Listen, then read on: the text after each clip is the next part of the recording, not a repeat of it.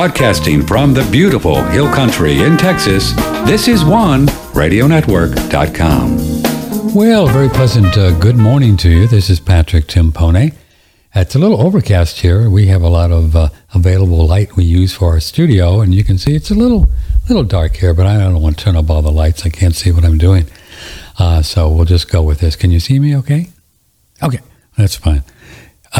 Our phone lines are still down. We had a freeze apocalypse 3 weeks ago. We had 2 inches of global warming, ice up the trees, and so that was fun. And the line is still down, and I'll call them after the show and see what's up.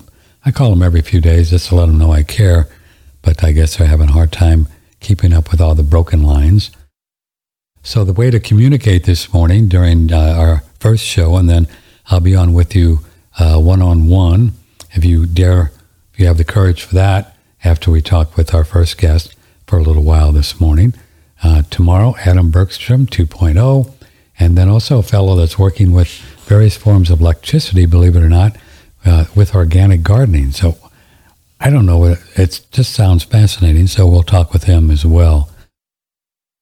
Okay, so the way to communicate is Patrick at OneRadioNetwork.com. Patrick at OneRadioNetwork.com, since the phone line is no funcionado. Somehow I heard about John Venus, and John lives in Norway with his wife and 3 children, and somebody sent me a video or something, and he had this story about his children.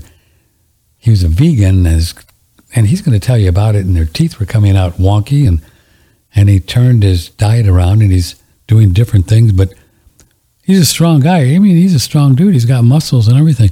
John Venus, good evening in Norway. It's about 4 o'clock there. How are you, sir? I'm very well. Thank you so much for having me on. It's a pleasure. Yeah, it's an honor to have you. So you were a real influencer, as they say, doing nutrition and the vegan lifestyle, and you had a big following. And how long did that go on, John? From what year to what year? Well, the vegan phase was 6 years in total. Okay. So, or just under 6 years. And so I believe I started in 2014 or 15. Mm-hmm. And then I quit that lifestyle in 2020, just after the lockdown started during the pandemic. A long, hard time to think about things, no distractions. We were actually in Spain, in Barcelona during the lockdown. They had one of the most strict lockdowns in the world. Nobody could leave the house. Nobody could go for walks. Wow. And it was it was very, very strict. And so I went crazy. And during that craziness, I decided to stop my vegan lifestyle. I see.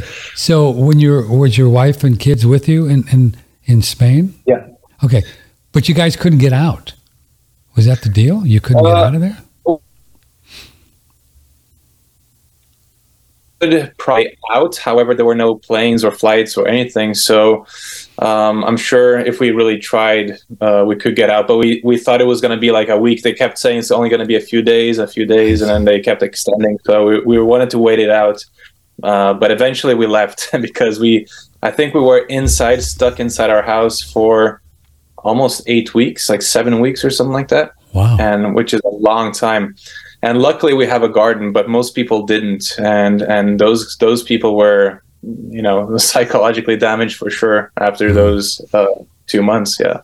And how long were you eating just vegan? And we'll get into what that was for you. Your whole life? No. It was only 6 years. 6 years. So that's when you started veganism in 2014. Exactly. I see. Yeah. What were you eating before then? Just kind of... Before then, I was eating... I had started bodybuilding and fitness maybe 3 years prior to going vegan. Okay. And so I was pretty much on a typical bro bodybuilding diet that you kind of find on YouTube, which is like chicken and broccoli and salmon and rice, that kind of stuff, and a ton of eggs. that's kind of how I ate for those 3 years as a bodybuilder. But growing up, I have a Brazilian background. So my mom's Brazilian. I grew up in Brazil most of my childhood. And so a lot of rice and beans and chicken and beef, salads. My family were always very health conscious. So we always ate whole foods, no processed junk. Was never allowed any sweets and candy. So yeah, that's pretty much a pretty healthy upbringing, I would say. What turned you into being a vegan person in 2014? Yeah, so my brother, who was 3 years younger, he came back one day to a family gathering and just announced that he was vegan. I didn't know what that was, never heard about it, but he said he was not going to part. Your internet is a little bit.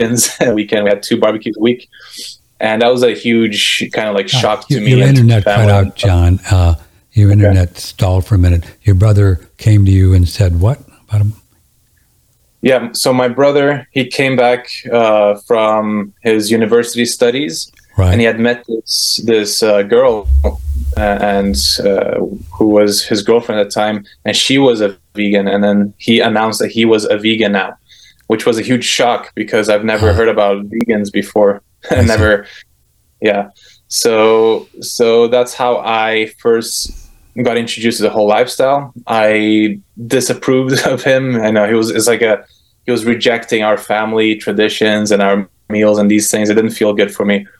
But eventually I watched a movie. I think it was 2 years after that. I watched a movie out of my own, interests with my wife. And it was called Earthlings, which was essentially a movie showing a lot of animal cruelty and these things. And I got convinced that, if there is a way to live without harming animals, and it is healthy and it's the healthiest way to live, it didn't make sense not to. And so that's what I believed and tried and stuck to it because it felt really good. I was feeling good for quite a while until things didn't really feel that good anymore. Yeah, we'll get into that. During this time, there's a lot of different models for this thing called vegan. What were you reading? Talk about what you would eat over, and your wife and their kids too. Everybody, right? Yeah. So, I would say it was very whole food based. So we didn't do a lot of the mock meats, and a lot of the tofu and stuff came a little bit later. But initially it was vegetables, fruits, rice, beans, grains and legumes, mushrooms, these things, a little bit of nuts and seeds here and there, avocado. And then later on, because I noticed that I needed more protein, I was adding a lot of tempeh, which is fermented soybeans, very popular in places like Indonesia. And tofu as well, which I was eating a lot of, and it definitely helped with the protein intake. And just keeping it as healthy as possible. Of course, we would definitely indulge in some vegan products when they started coming out. There weren't that many in the beginning when we went vegan, but as the years went on, more and more of the corporations started making, vegan ice cream, vegan donuts, vegan everything. So, so we definitely indulged because we kind of missed some of these treats as we haven't had them for a long time. Were you resistance training before 2014, before you went vegan? Yeah, I was doing that for 3 years before going vegan. Okay, I missed that. I got it, but I let it go. So 3 years, and then when you went vegan, what was the difference in energy levels and muscle building capabilities then in 14? Yeah, so when looking back now with hindsight, it wasn't that I built a ton of muscle after that, but I did feel a lot better. And there are many different reasons for that. And I don't believe health and feeling good is only to do with what you're eating. It's far from that, right? And so I did lose a lot of body fat because, you tend to eat quite a bit less calories when you're eating a whole food plant-based diet. Right. So I was definitely a lot more lean. My body fat was falling off, and my strength was pretty good. And then I actually did build some muscle on a vegan diet as well, quite a bit actually. When I was adding a lot of protein with protein powder and tofu and tempeh and these things. So I did manage to do quite an impressive transformation, which was part of the reason why so many people chose me as this example, this proof of vegan health and fitness, essentially. And used me as a billboard, essentially, to send to their meat-eating friends who thought it was impossible.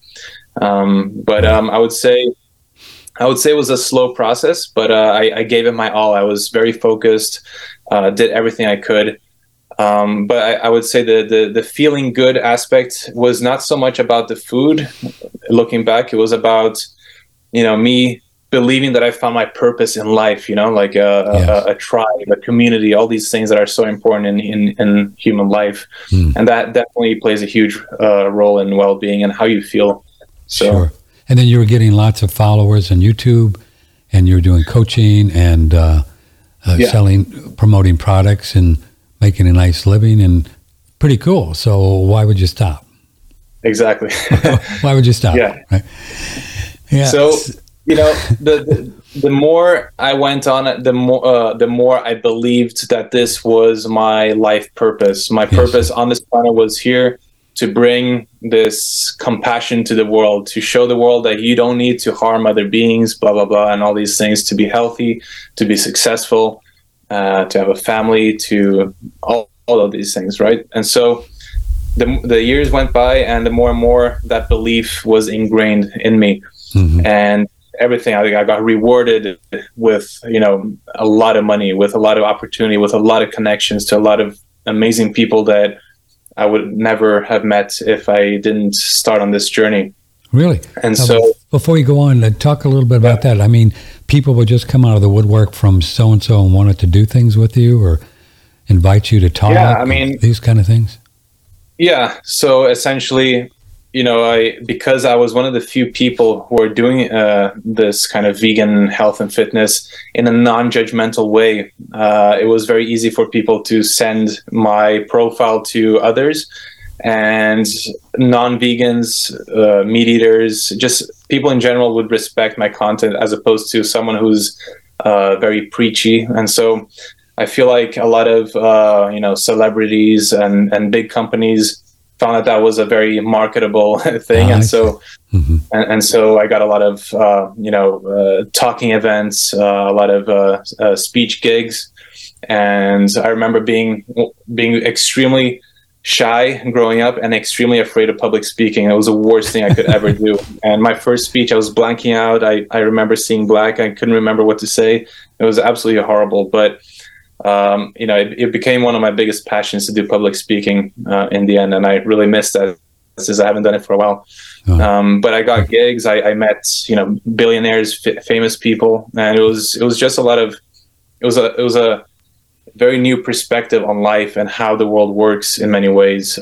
Being able to connect to these people that I could only connect with in my dreams before, Yeah. And so, a lot of the financial stuff came from my own products, and not so much about these companies coming in, because I was always very, skeptical towards promoting, either pharmaceutical products or food products that were made in labs and these things that didn't sit right with me ethically. So mostly I just did my coaching, and then I joined a protein company in its infancy and helped build their company up to a very big, successful company. And that was pretty much my main sources of income. So that was a protein powder thing that you would do in a smoothie. And what was the basic ingredient in that? Rice or whey? No, it was a blend of fermented pea protein and brown rice protein and hemp protein. Yeah. Mm-hmm, mm-hmm. So was it pretty good though? It worked well.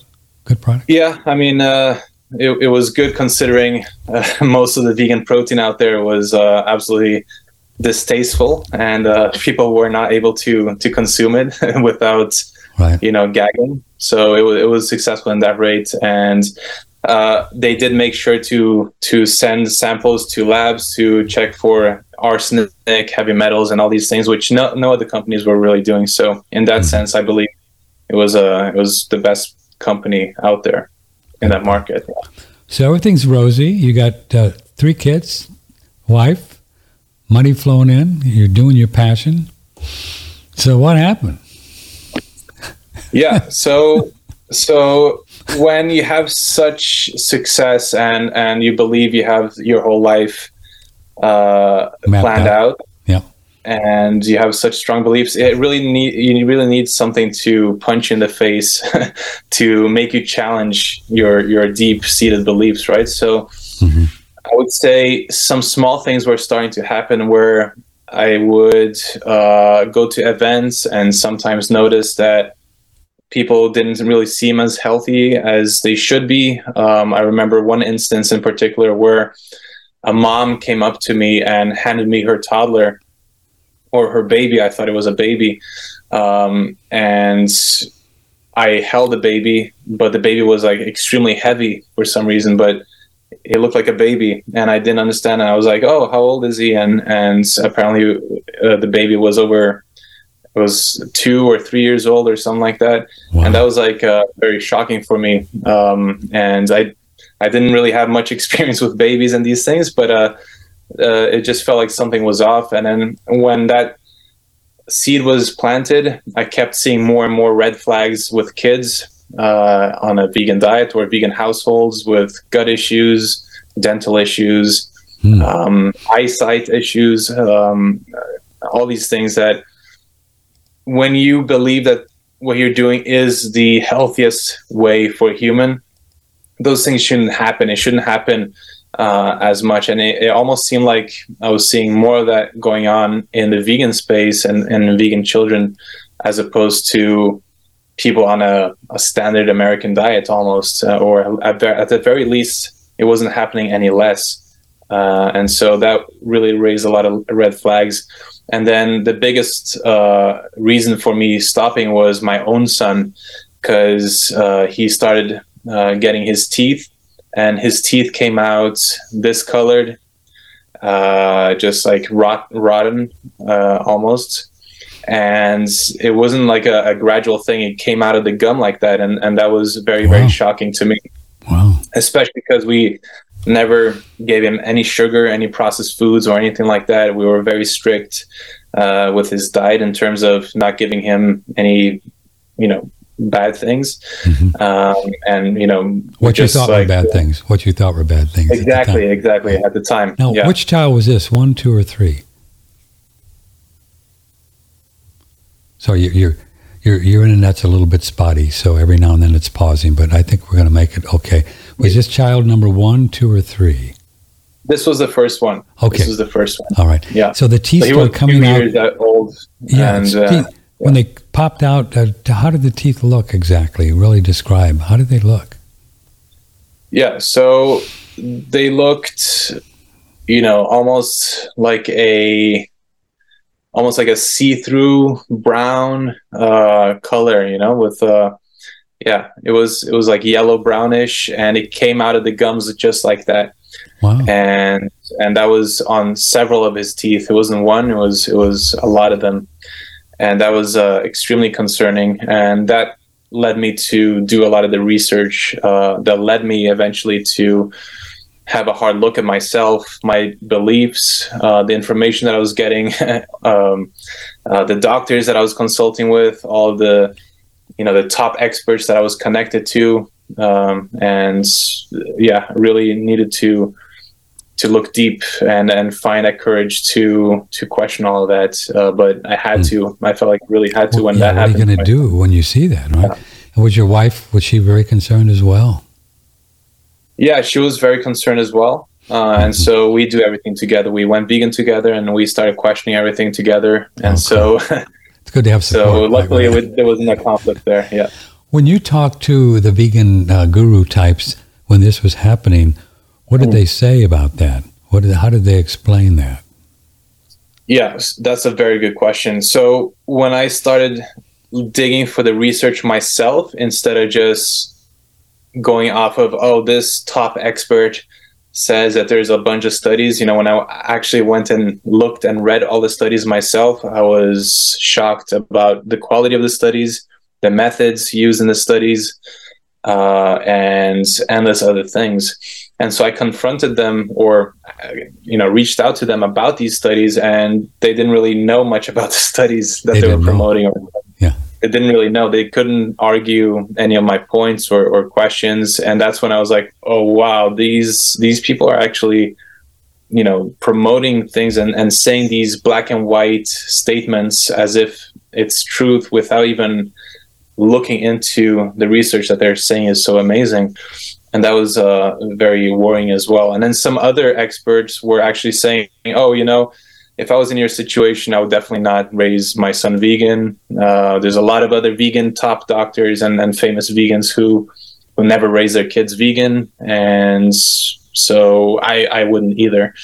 So it was this kind of mixed feedback from these vegan experts. Yeah. Yeah. Wow. So then what did you do when you start really saying, what are we going to do here? So what was your process? Well, my process was, okay, I'm going to experiment right now. It's lockdown. There's a pandemic going on. Might as well, use this time to experiment. And I experimented on myself first because I was also having some issues. I was having some serious cramping in my muscles that was getting so bad to the point that I even in restaurant, and luckily he didn't hit his head too bad. No, but I couldn't. Your internet blocked out a minute again. You were having so many cramping issues that what happened in a restaurant?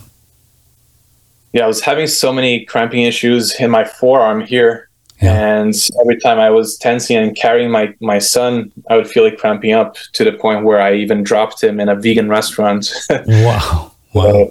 That was horrible. So I had muscle cramping issues, and I had a lot of joint pain, which was very strange. I felt like I had some sort of arthritis in many joints in my body, and that was very strange for my age. So that was strange. And then my gut, wasn't good, but I didn't really think much of it at the time because you just get used to having, gut issues eventually after years and years of this eating pattern. And so I decided to experiment with myself, and I immediately, just with eggs and shellfish, I noticed a big difference in the tone of my skin, the thickness of my skin. I felt like I reversed my age immediately. Wow. And the cramps went away immediately as well. Wow. My digestion was all of a sudden much better. And after a few weeks, the joint pain went away. Just eggs and shellfish, John. Wow.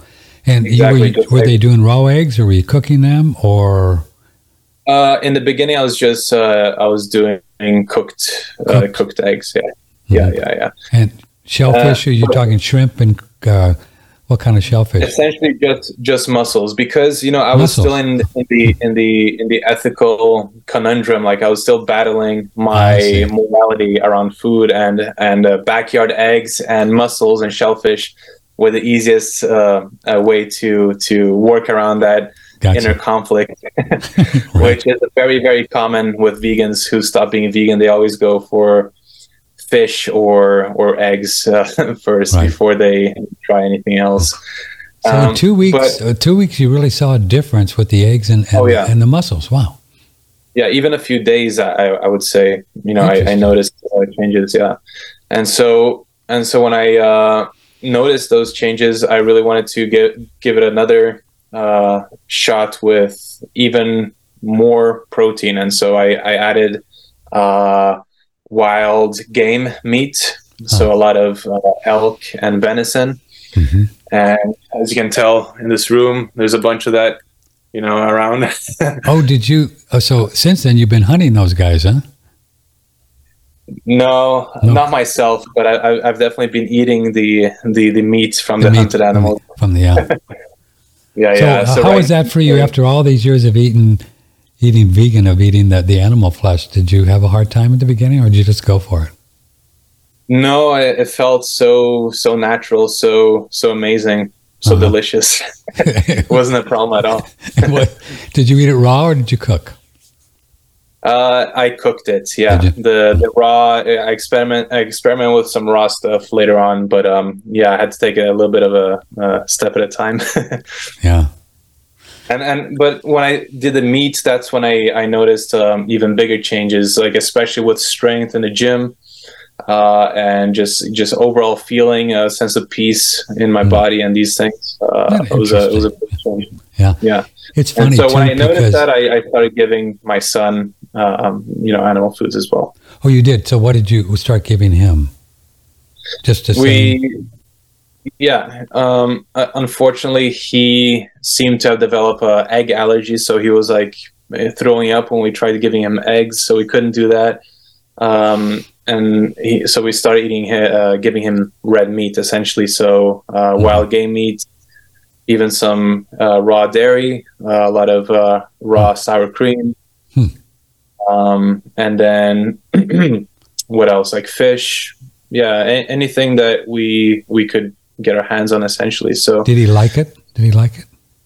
Yeah, he liked it immediately. It was he had a very hard time chewing because he was never used to chewing anything very hard like meat, so right. he struggled for a long time, and even to this day he finds it quite difficult to chew meat compared to my other kids who grew up eating meat from the start. So what kind of changes did you see in this little one when you start giving the animal foods, and how, over what period of time? What did you see? Did the teeth kind of get better? The teeth started to harden, and they didn't progressively get more rotten. So they stopped rotting and they hardened up. And he did lose a little bit of his front teeth, but not to the point where he had to remove the teeth completely, which was amazing, because a lot of other kids, it just becomes like it goes all the way to the gum and they lose everything. And we have some friends that are going through that right now. Wow. Who are vegan, and it's very difficult.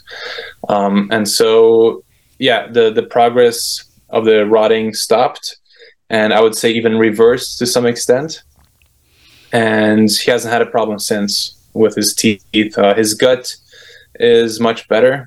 We found out through these tests, which I'm very skeptical to all these, tests and allergy tests and these things. But according to these tests, he's allergic to things like soy, nuts, and gluten, and eggs, essentially. And so we realized that we were feeding him things that apparently he's allergic to his whole life, which was not good. Yeah. But do you think those things will balance out the longer he's on an animal-based diet, in your opinion? Yeah, I mean, that's what I pray, for, that I didn't do any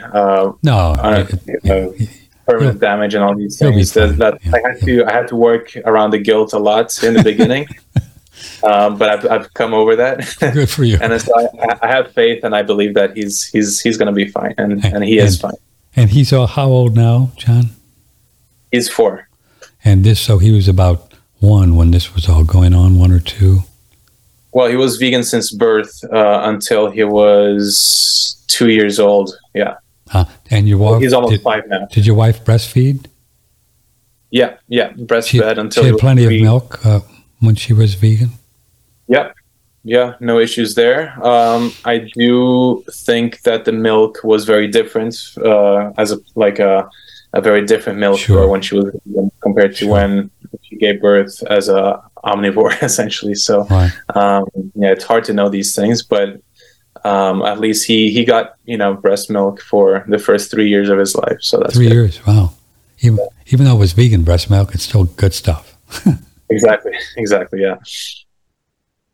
What kind of changes did you see? Any changes, hair, skin, nails, eyes for your little one when they went animal foods? He did actually start growing some new hair, actually, now that I think of it. So we would pull his hair back and we would see some new hair growing at the front of his hairline. And so that was probably a sign that he was missing out on some stuff for sure.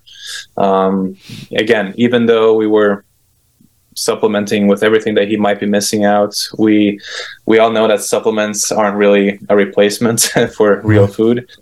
But what can you do as a vegan when you're not getting anything? You have to, try to supplement it. And yeah, the rest, I haven't seen any significant changes. Just his gut is a lot calmer now. He's not having, gut issues and stomach pain anymore. And so, yeah, that's a big victory. And you and your wife, how are you? How is your health changing since animal foods? Yeah, so for me, all the issues that I had before in terms of like cramping, joint pain, herniated disc, back pain, all these things have gone away. Yeah. So right now, yeah, I'd say I feel really good. I don't have any health issues, so to speak. Recovering from a fractured ankle, but apart from that, it's all good. And your wife, what kind of changes did she see?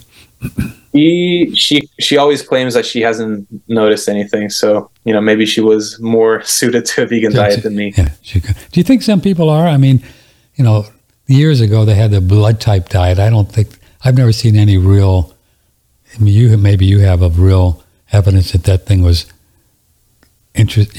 valuable. A lot of people say it was just made up, the Diodamo. Do you think there's anything to that? Some people are just more adapted?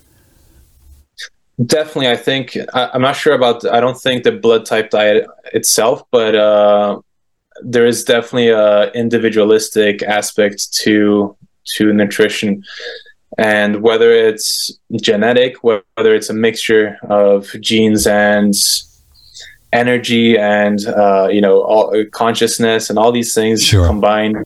I don't know, and only God knows. But who knows? But it's definitely a case where some people can do way better than others in different types of diets and situations, for sure. Yeah, as I said, God only knows. I wonder, have you thought about? I know you're interested in this idea, but the fact that you began to question the vegan diet in your mind and your heart must have had an impact on your health as well, and why it went down once you start to doubt what we're doing, right? Mm-hmm. Yeah, for sure. It's something that I played with a lot in my mind, and this is the exact reason why I decided to go back to a vegan diet, because I was like, did I play this nocebo effect on me by, believing myself into bad health and all these things. And so that's why I went back to a plant-based diet for 6 months and, had all the intention, I did the meditation practice, I really wanted to manifest good health, but still all the bad, health effects that I was experiencing before came back. So the cramping started coming back, the joint pain started coming back, bad digestion, all these things. Wow. And so that's when I said, okay, this is it for good, no more. So I'm done. It's interesting. So after you started the animal foods, you did a 6-month trial experiment just to see if you were on the right track. Yeah, exactly. And everything came back. Right. Yeah. And do you feel like you were able to do it with a neutral state of mind and heart, where you really gave it a good shot without judging it one way or another? Yeah, that was good for you. Yeah, that's good for you. Yeah, because it was like a 4 or 5 month period where I went back to animal foods and felt amazing. And then I started to question whether or not it was more of a psychological placebo effect. And then I gave it another 6 months on a fully vegan diet with all the intention of making it work. and all the issues came back. Yeah. We're talking with John Venus. He is in Norway with his 3 children, and then we're going to get into some of the story, what happened to him when he took the red meat pill, or whatever you want to call it. John, stay right there, all right? Thanks for coming on the show. Appreciate it. John Venus, nice fellow, huh? We should all go to Norway and just ski or something, or, eat elk or do something. This is OneRadioNetwork.com. If you'd like to ask John a question or have a comment, Patrick at OneRadioNetwork.com. We discovered molecular hydrogen. It's probably been 3.5 years now, and we've been doing molecular hydrogen for that long, and we breathe the gas and drink the water, and we have a machine called Holy Hydrogen, HydroFix. You can use our promo code OneRadio for $100 off, and they're a couple $1,000, so it's not a, I don't know, a whole lot of people got $2,000 lying around these days. I don't, but God love it. We make our house payment thanks to your support, and everything's good here, so we're very blessed. But one of the reasons we switched to this one from the other one is because they have an easy payment thing. You just put your last 4 digits of your social, and within 2 minutes, I just say, okay. And, you can just get the machine, and by the time you pay for it in a year, who knows what benefits you're going to get. The cool thing about molecular hydrogen, I think some people have a bit wrong idea.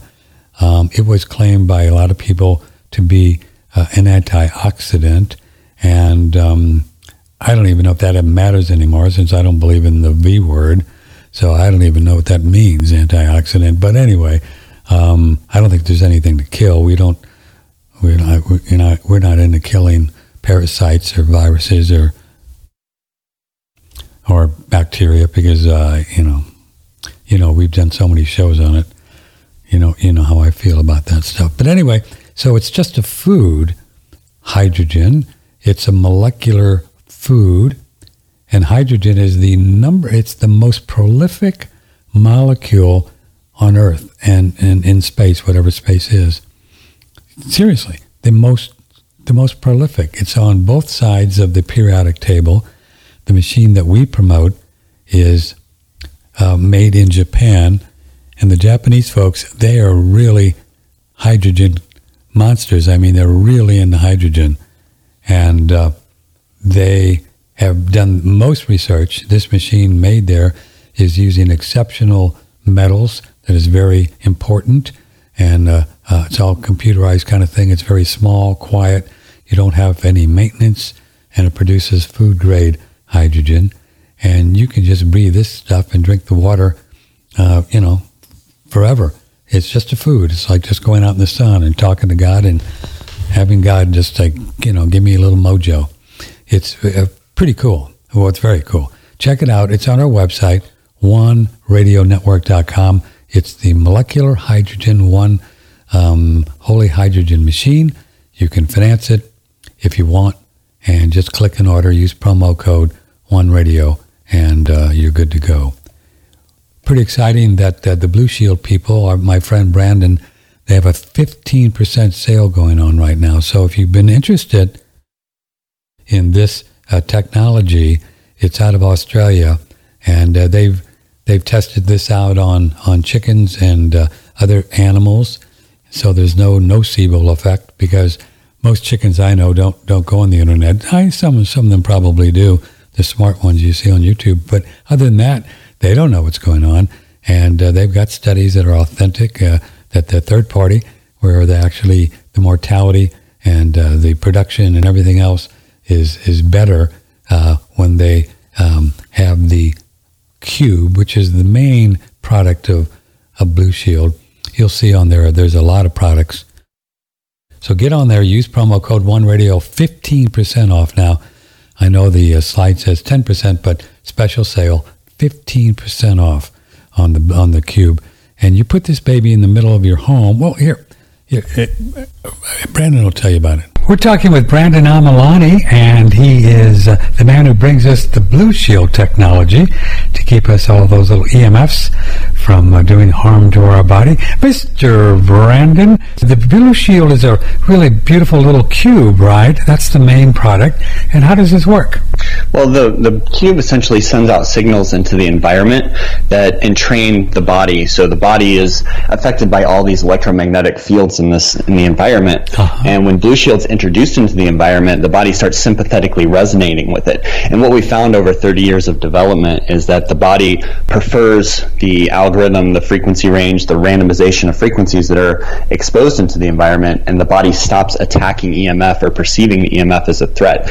And what this does is it normalizes white blood cell count, and it also starts to reduce inflammation markers from the body trying to attack the EMF. Wow. So essentially what's happening is the body is basically renormalizing and reallocating immune power to the body, and it makes the body stronger and more well-regulated. Good job, Brandon. That's an excellent explanation of how this technology works.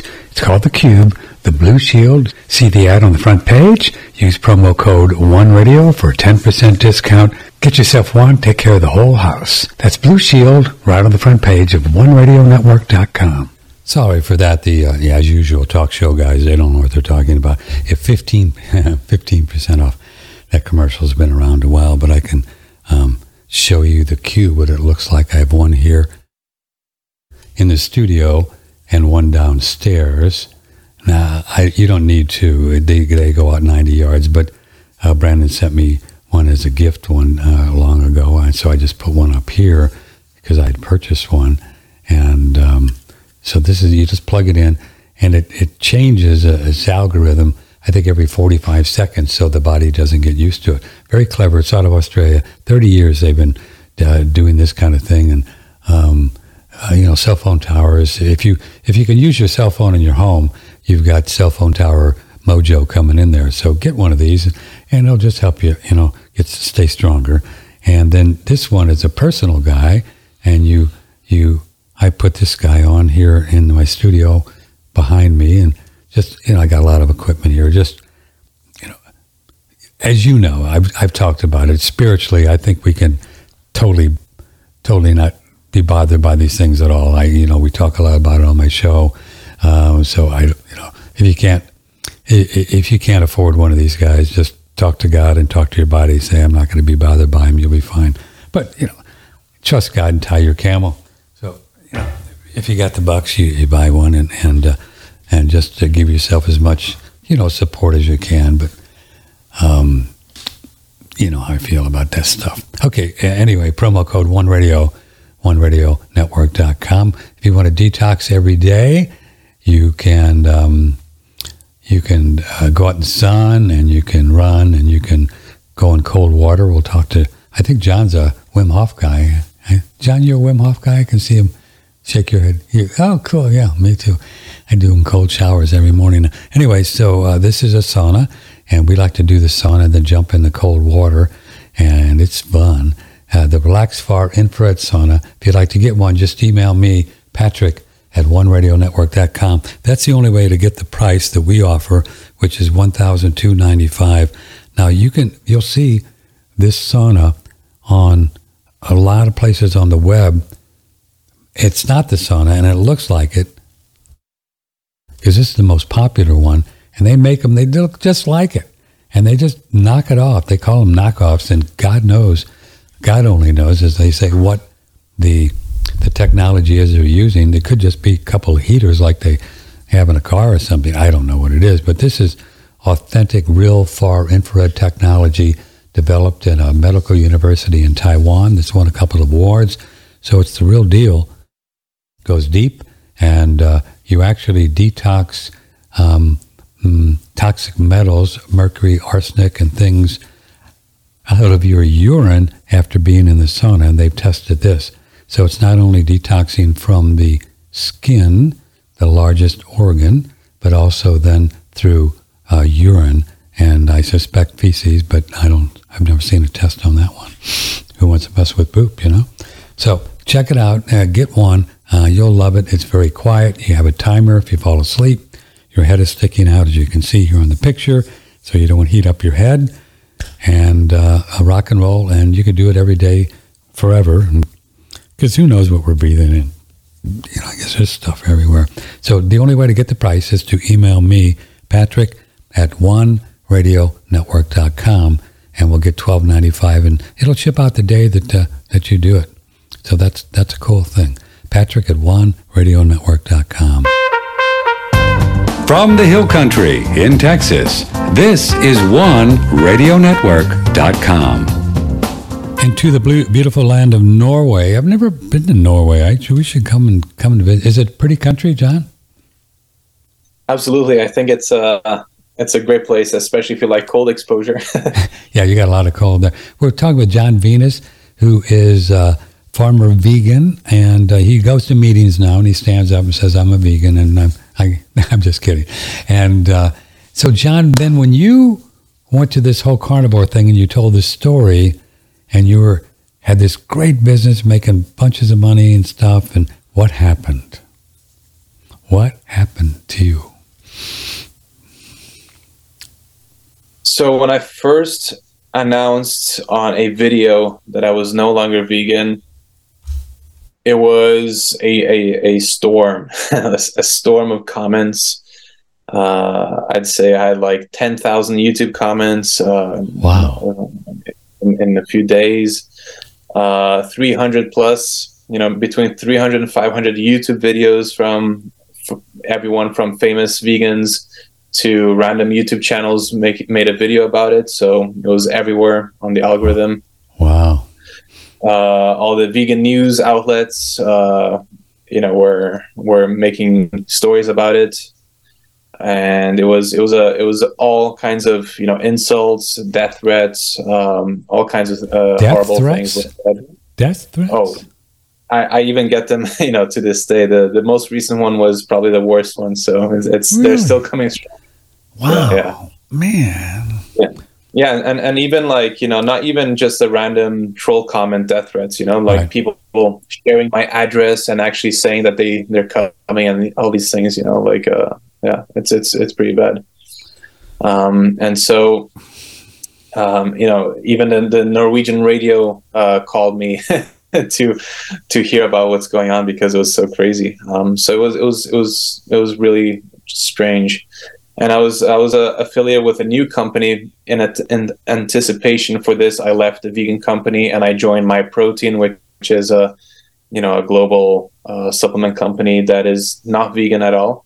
And so I thought it'll be okay. But then all the vegans, they mobbed together and did a change.org petition with signatures. They needed 5,000 signatures to get me off the company. And they were pressuring the company with all kinds of threats and these things. And the CEO, the president of the company, has been in business for 20 years.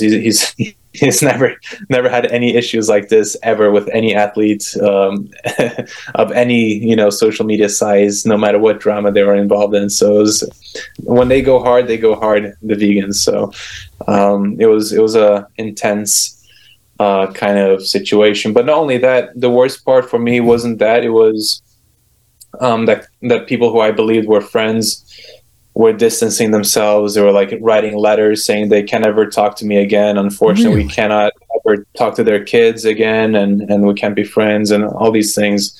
Wow. And that was heartbreaking for my wife, especially. I remember she cried over that because that was intense. When you believe someone's your friend and then you realize it was all fake, it can hurt, right? So yeah. Do you think that all comes from the, what's your opinion, that all comes from the animal thing with vegans and the dogmatic approach to killing something, and it becomes almost like a religion? Or I'm sure you and your wife have thought about this, where that all comes from. Yeah, I think the easiest way to explain it, and I think it's a very case-by-case thing, but in general, I think the easiest way to explain it is that when you're a vegan for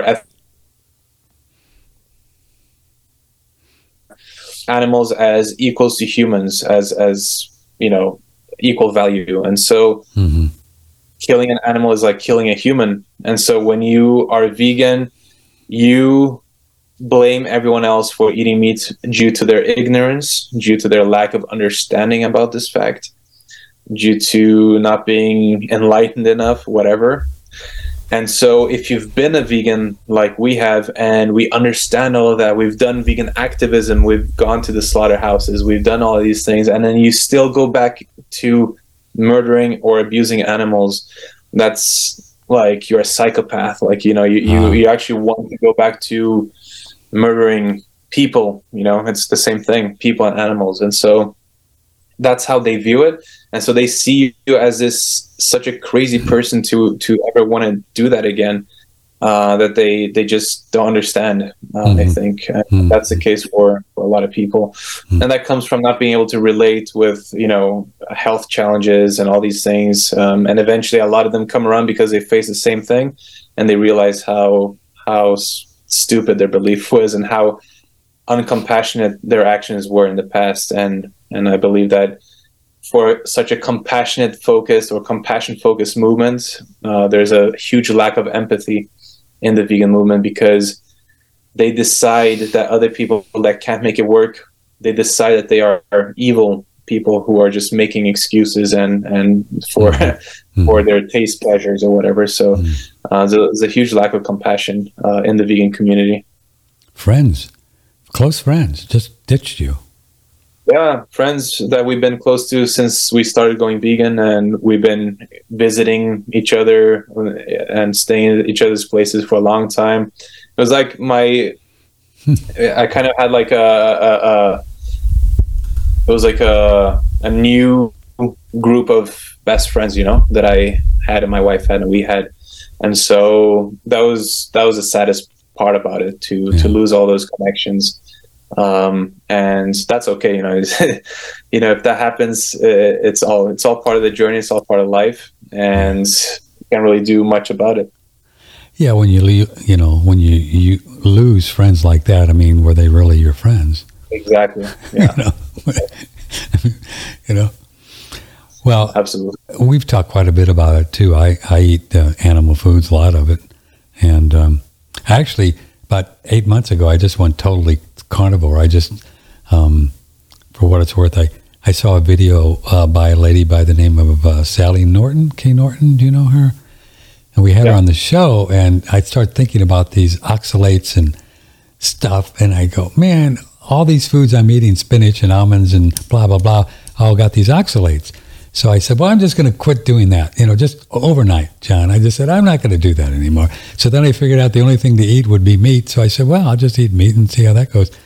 And I felt really, I'm feeling really good. I'm pretty much just fat and butter and meat. And I started to add a little bit of, once a week, a little bit of brown rice just for fun, to keep, because I tended to, and I wanted to ask you about this, without any carb, and this is just like once a week or no vegetables really, I just started to lose weight. I just couldn't, I would lose weight in my face and started to look a little, gaunt. And do you think some of us need just a little bit of carbs, or what's your opinion on that? Yeah, I think that nobody knows the truth. Only God knows the truth. And only we know for ourselves, right? Only Patrick knows, or John knows. Well, to some extent, but we can be very wrong as well. Sure. What works right now may not work in a few months, may not work in 10 years, may not work in whatever time frame. So even though something feels good and right and feels right, and on all levels, we can't really be sure that we have the truth. And so I always try to remind myself that no matter how much I think I know, I got to understand that I really don't know anything. That's good. Good job. That's no good matter place how to much be. how much time I've spent, more time than probably anyone on the planet, almost thinking about this nutrition aspect of things and experimenting, and still I believe that I know absolutely nothing. And I think that's important because having that vegan experience, I can see a lot of people who are vegan go, and make the same kind of I wouldn't say mistake, but the same experiments, but on a different diet, whether it's carnivore or whether it's keto or whatever else. But the patterns just keep going. It's just a little bit different, It's instead of plants, it's now only animals, or it's only fats and protein and no carbs, and the way they approach it is the same, and so it will work until it doesn't, and then things will have to change again. I've noticed the same thing, and they've been great. I've talked to all of them, Chafee and all of them. You can just do the list, and Kiltz. They're great and they're fun. They're really into it, but they're all, most of them are just very dogmatic, hardcore carnivore. This is it, caveman. This is what they ate, and I got into that for a little bit, a couple months, and then I said, Patrick, don't do this. This is silly. You don't know what the hell's going on. I felt the same way. I don't know.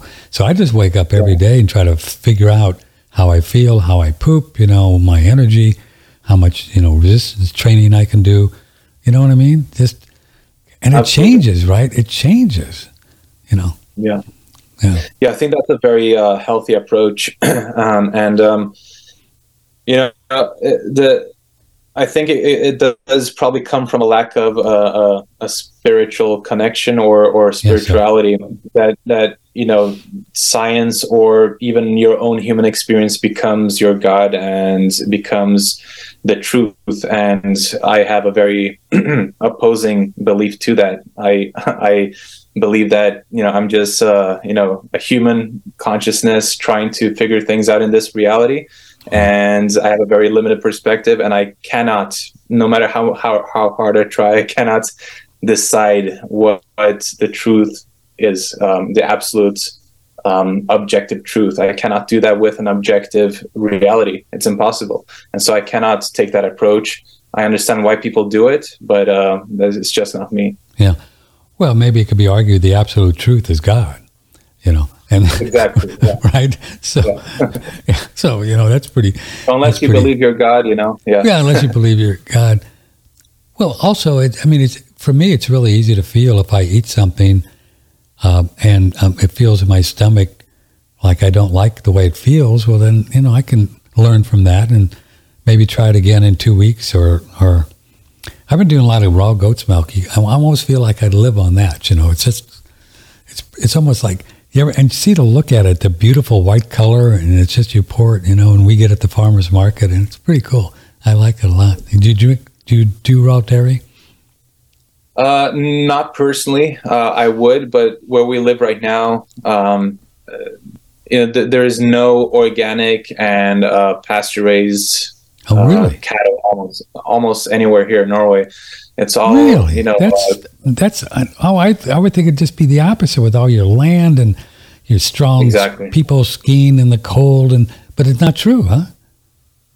No, there are a few family farms that do it, but they are like everyone. Like there's so few of them in the country that they're in such high demand that they can't possibly meet the demand at all, and so it's very hard to get. And so you could get raw milk by approaching a farmer here. But the cows are getting grains that are full of GMOs and antibiotics and soy and all these things, and so it's not ideal. It's probably better than the pasteurized version, but it's not the same. Yeah, you have to be careful. We have farmers markets here, and you could actually talk to the people and say, well, okay, and they're doing a great job. And just here in Dripping Springs, where you can get eggs where they don't do any soy, any GMO grains, mostly as much out as they can out there, and they're great. Nice orange. Do you get the good eggs there? Can you find good ones? No, you can't. That's crazy. Really. Yeah, you should move to Texas, John. Come to Texas. We got some backyard chips. Move to Texas, John. Everybody else is. So, yeah. The U.S. is very advanced, and this is one of the things I miss most about the United States is that you have so many options, and there's a lot of regenerative farming and all these things, and grass-fed, grass-finished stuff. Europe it's very, very different and very hard to get these things. The awareness around these things are very on its infancy. So yeah, really interesting. I saw a little little snippet today on some website that I go to where Finland was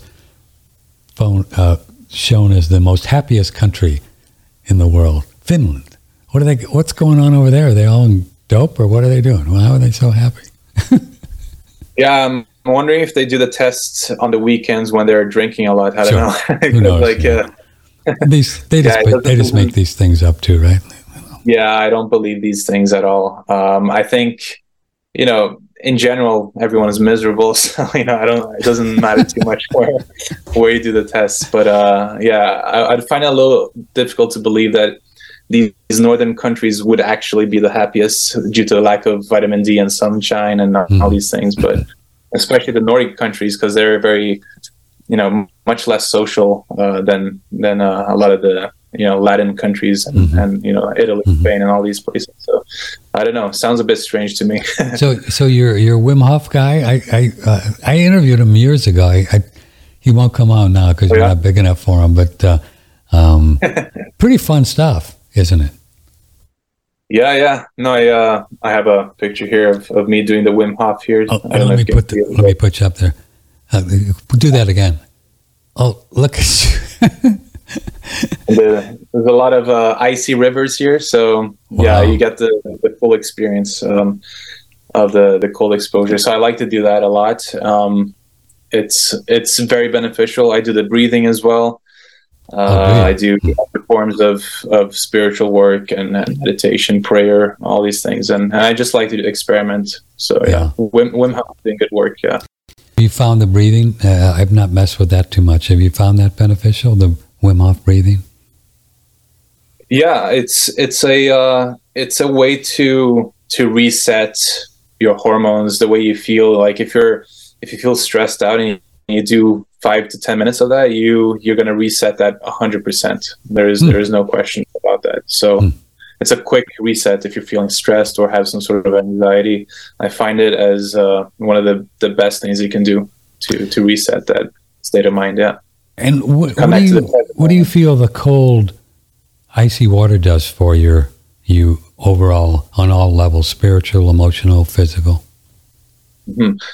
Well, I think that spirit and God's presence can only be felt in the pureness of the present moment.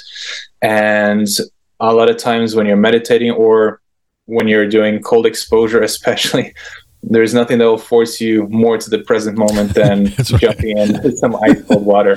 That'll do it. So I think it's not only beneficial for your health, as in, it balances out your hormones, it promotes testosterone, dopamine, serotonin, all these things. But I think it really, in a way, you can use it to bring you closer to God and to the present moment, and to get out of your mind and your subjective reality and just experience the bliss of the true, pure present moment. I think cold exposure is one of the most effective ways to do that. Yeah. I'm on rainwater collection here, John, outside, and it's been pretty cold at night, 35, 40. So I do cold showers in the morning and first thing, and whoa. And I've measured it's not that cold compared to what you probably do. I think it's only about 45 degrees, but it sure feels invigorating when you're in there. Yeah. Have you know what the temperature is in some of the cold water, icy water you sit in? Is it like near freezing? Yeah, as close to freezing as it gets, I think. Especially during the winter. Yeah. Wow. Yeah, it's probably like 30, 35. Whoa. Do you just get numb in there? Yeah. Right. Does your body get numb? Yeah. So it really depends how long I stay in, and if I do the Wim Hof breathing beforehand or not. If I do the Wim Hof breathing, you're kind of priming yourself for the cold exposure. And so with the breathing, I don't really get the numbness too much. But if I go straight in, yeah, like I can barely put my clothes back on with my hands. So it depends a little bit. And how long do you stay in, and how do you know when it's time to get out? Yeah, it really depends. I just stay in as long as I'm able to. So I kind of try to also train my discipline and pain tolerance and all these things. And every day is different. Some days I go more for the spiritual experience and more for the peace and quiet. Some days I do it more for almost like I'm punishing myself, Right. for not being disciplined enough or something. So I do different things for different reasons. But there is no fixed number of minutes or anything. Yeah. But in general, I've done a long time where I was doing like up to 5 minutes, which is quite a long time for very cold water. Oh, I bet so. Yeah. Here's an email for John Venus from Jeremy, who lives in Las Vegas. Oh, good for you, Jeremy. I've been following a carnivore type diet for about 6 months when I started listening to Patrick. But I'm just having a hard time building muscle. I'm doing resistance training, but my muscles just don't seem to be going anywhere. I'm 145 pounds. Does your guest have any recommendations for certain animal foods or other kind of foods to help build muscle?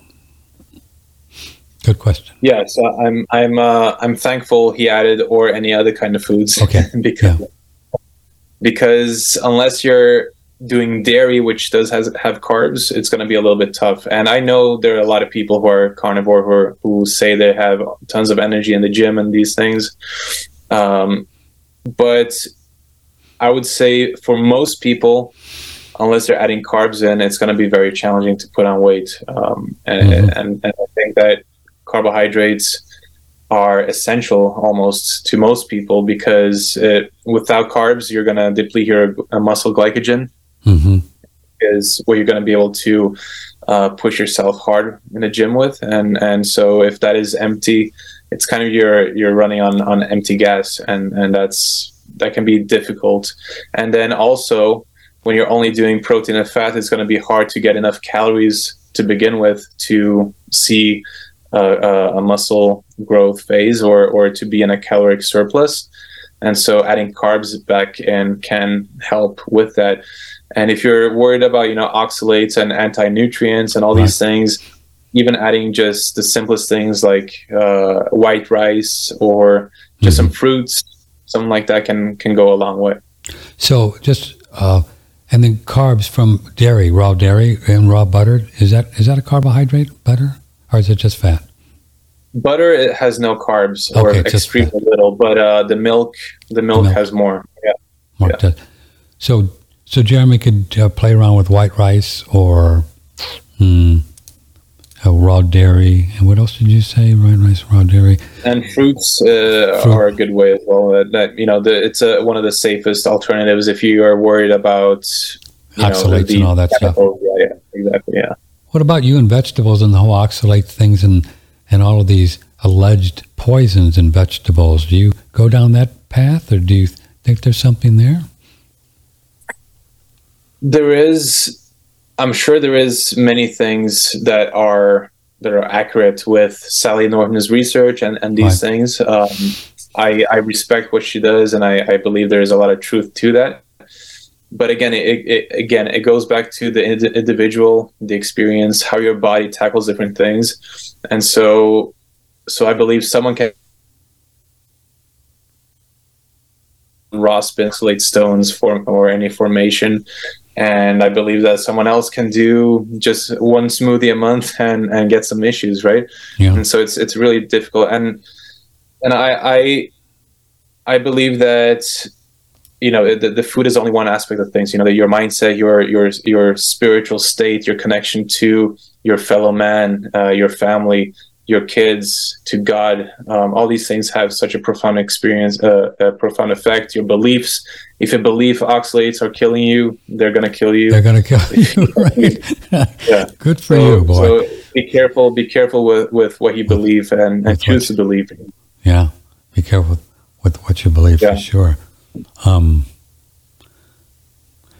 But I looked at your YouTube channel. You still have now 350,000 or so subscribers. That's a lot. So you didn't lose a whole bunch of. Did you lose a whole bunch of people when you took the red pill thing? Yeah, I had close to 400,000, but it's not so much about the subscribers, it's about the views per video. So a lot of people just forgot to unsubscribe or whatever. They're just not watching the video. So it's more about how many people are watching per video rather than the subscriber number. The subscriber count is more of a flashy kind of marketing tool that you use to trick companies to give you better deals, essentially. But so if you don't mind me asking, how are you making a living now? How are you doing? What's going on? Well, right now I'm not making a living. Oh, that's not good, John. I hate it when that happens. I was just in that same boat when people started. We did a little fundraising drive about 3 weeks ago, and seriously, I just was running out of money here with the sales, and they were great. The people just sent in some money, and it was great. So what are you going to do? Yeah. Well, as you just saw, my father-in-law just walked in the door, so I'm staying at his house right now with the kids. So that's what we're doing right now, and not because we have to, but just because we find it a convenient solution for the kids, for them, and for our current situation. But it's been more out of choice than because I haven't been able to get any work. I don't think I would be able to do the same things that I was doing before, because it was almost like I was in a cult where everything that I did was going to be successful. And so I was making massive amounts of money doing something that needed very little effort. And so it was almost as close to passive income as I could get to. So I can't do that anymore. That's for sure. And so I've been meditating on what I'm going to do, and my plan right now is to focus on just sharing my authentic self, on my thoughts on social media. A lot of them are very unpopular thoughts, unfortunately, but that's just who I am, and I have no shame in that. And I'm just going to, provide people with my perspective. And also I'm joining, the charity that I've been supporting for many years, in a very important role there. So that's kind of one thing that I'm doing. What charity is that?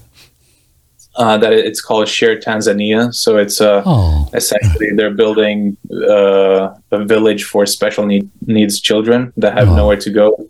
So they have severe disabilities, essentially, and in these places in Africa, they have very limited help. It's not like the Western world where they're taken care of at all. So, that's great. Something I've been thinking about, and I'm going to be on this fellow's show tonight. His name is Fakeologist. I don't know if you've ever heard of him, but he's just out of control, crazy. But he's a cool guy. He just looks at all the fake stuff, everything around the world, and he's really well researched.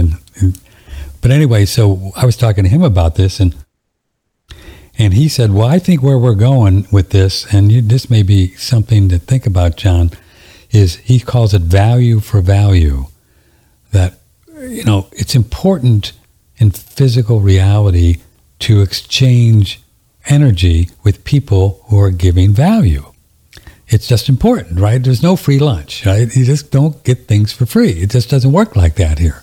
That's a whole socialist, communist idea, right? Okay, let's give you stuff. Okay, we're going to give you this. And we're going to work towards that. And you can, I think you could do that too, is really provide some really good quality value with your thoughts and your spiritual stuff and tying it all together. People need what you have to say. They need to hear it. Not necessarily just the vegan, but who you are as a soul, right, in a body, and ask people to support it, because otherwise you can't do it.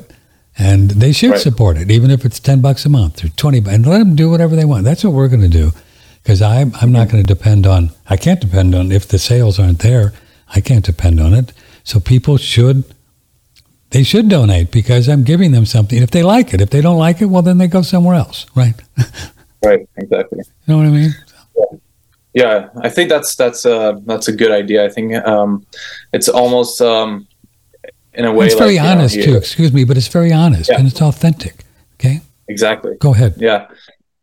No. I was saying it's almost like a version of value barter. That kind of thing where you're giving some financial, support for some information that could truly benefit your life. And I think a lot of people can definitely get along with that. Yeah, for sure. Yeah. That's great. Yeah. And I think people feel better when they do it because they know it's the right thing to do. There's several people I send $10 a month to, podcasters that I really like, and they give me good information. I just do it because I think it's the right thing to do. And you know what I'm saying? It's absolutely. Why not? Well, you're going to do fine. You're going to be fine. Here's an interesting question. I'm really enjoying talking to John. I'm going to visit his YouTube channel. Thanks for having him on. Does he mind telling us some of the famous and not so famous vegans that we may know that gave him a hard time? Did you have any movie stars you want to out or anything like that? I mean, you don't have to do it. Essentially, I mean, it's all public, so it's not like I'm going to backstab anyone. But essentially, any famous vegan was making a video about how horrible I was. Really? You can just search your favorite vegan, and then you can search my name alongside, and I'm sure that it's going to be there. So yeah, anyone. All the famous vegans. There's quite a few of them too. Yeah. Yeah.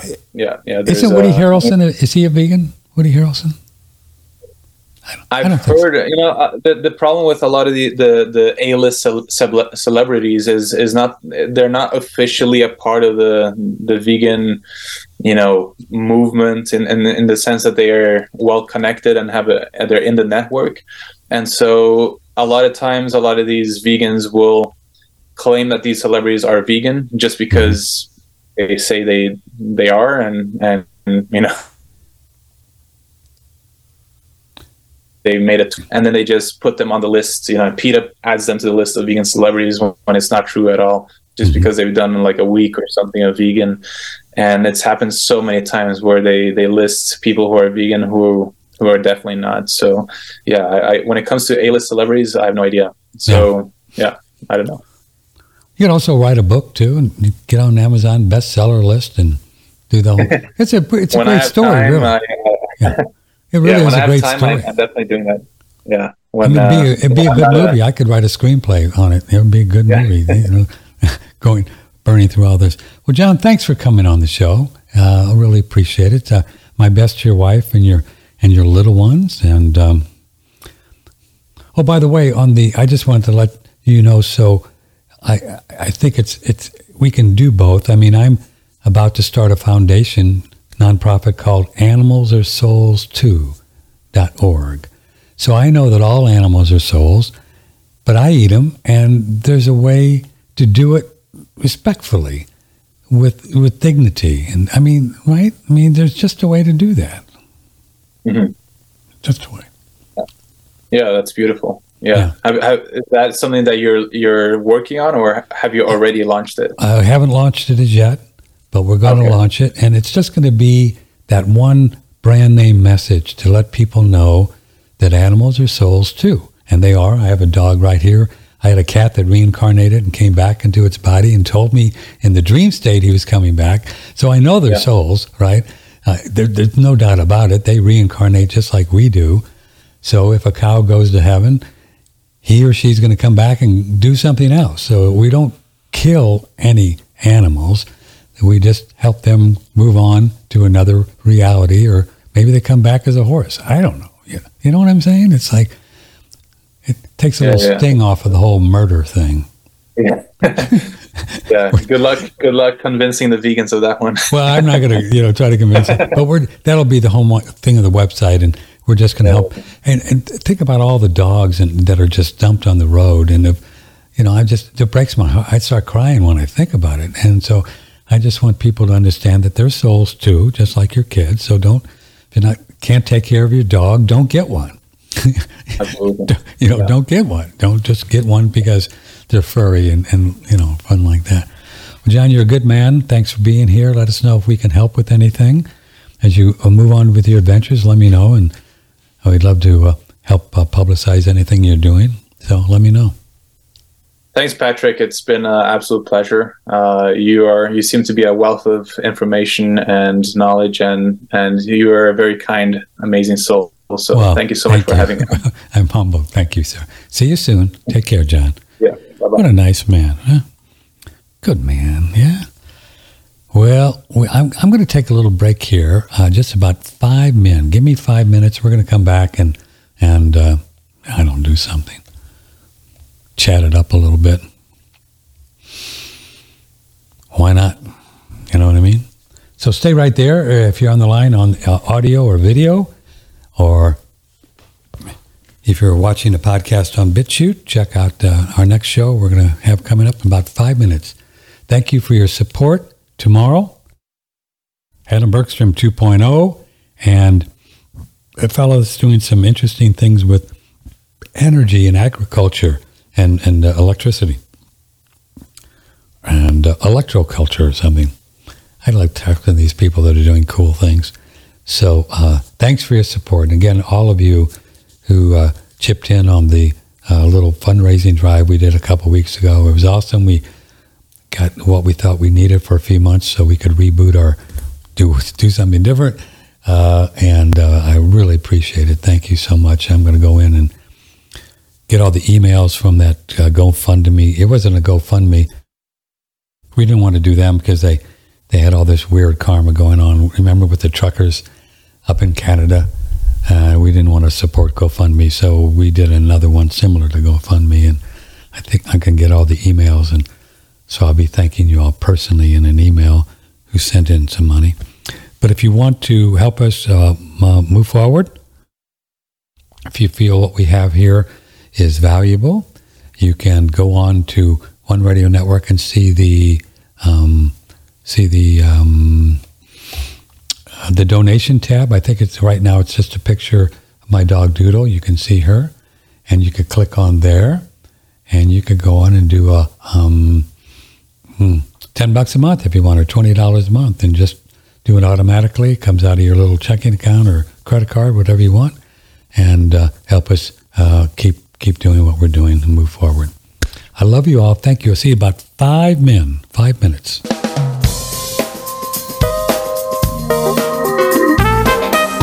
Broadcasting from the beautiful Hill Country in Texas, this is OneRadioNetwork.com.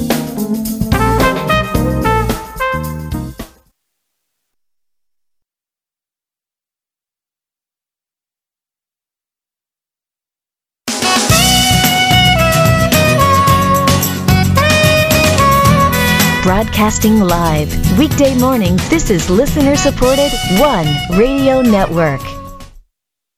Indeed it is. Good morning. Welcome back. Boy, we had a nice chat. What a lovely fellow, John Venus in Norway. Interesting story. If you're watching a podcast or listening to the audio, we talked to John Venus on Tuesday morning on the 21st, and about 5-10 minutes ago for an hour and a half, and he was a rock star in the vegan community, huge numbers on YouTube, and then he was promoting these some kind of a vegan muscle, a protein powder, was making tons of money and doing very well, and speaking engagements, and had all the vegans of the world loving him, and then his little 1-year-old child's teeth start coming out brown, and he and his wife are very concerned. He's really started looking into it, and you can listen to the podcast or watch it on BitChute, but he really came to the conclusion that this lifestyle he was living for 6 years wasn't the best for he and his family, because he had joint pain and muscle cramps and all kinds of things were happening for him just doing vegan diet. So he went pretty much, meat-based, carnivore, fat, butter, not totally carnivore, and everything changed. His little one's teeth start coming in properly. They start to fill out. He said they were translucent, kind of brown, and got things improved for he and the little one, and no more muscle cramps or joint pain, and then he was like lambasted. He went on and told his story to his thousands of subscribers, and then he lost it all. Just sponsorships, and he had death threats, and crazy land stuff. So interesting, right? It's very similar to what went on during this whole thing. I don't even know what to call it. This fake news pandemic that was all made up, in my opinion. And people were losing friends over not being vaxxed or not wearing a mask or, all kinds of stuff. And this, I'm not sure what this is. Obviously, it's something very special in this time of being dogmatic and absolute about anything, and then people attacking you because of your experiences and your beliefs, and it's just wrong, and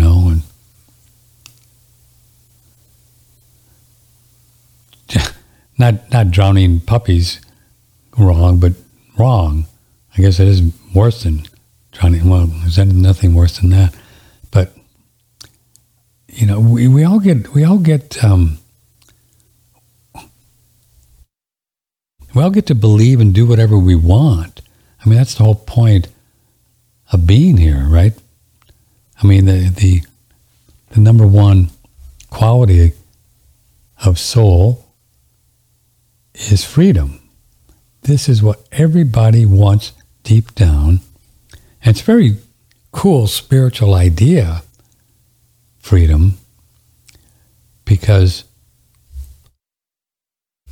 one of the books I read early on my path was, I think the name was In My Soul, I Am Free. And that's a very, very deep spiritual idea, because as spiritual beings who we are, souls, these little light beams in these bodies, the truth of it is, in my experience, and I know this is true, I do it all the time, we can leave our bodies, and we do. You all do it. It's called dreaming. Right? It's called dreaming. So we leave our bodies.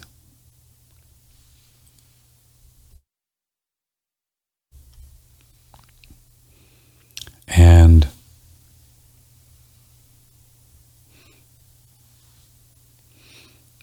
go play around when the body is sleeping. And these are called dreams.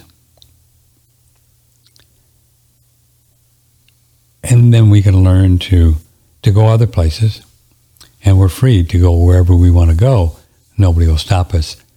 Nobody can stop us. The only thing that stops us is the idea of that we can't. That's it.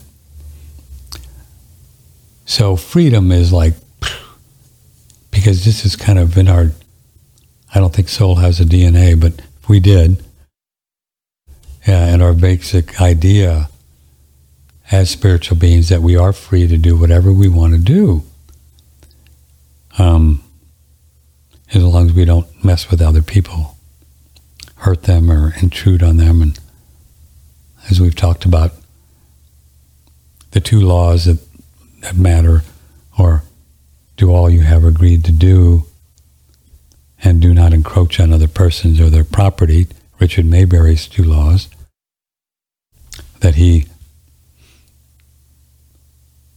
kind of created. And very, very powerful stuff. As long as you do that, do what you agreed to do and don't hurt people or take their stuff or get in their space or get in their face, we get to do whatever we want. Which is why so many of us, we kind of got really put off by the whole, last few years of masking and having to do this, and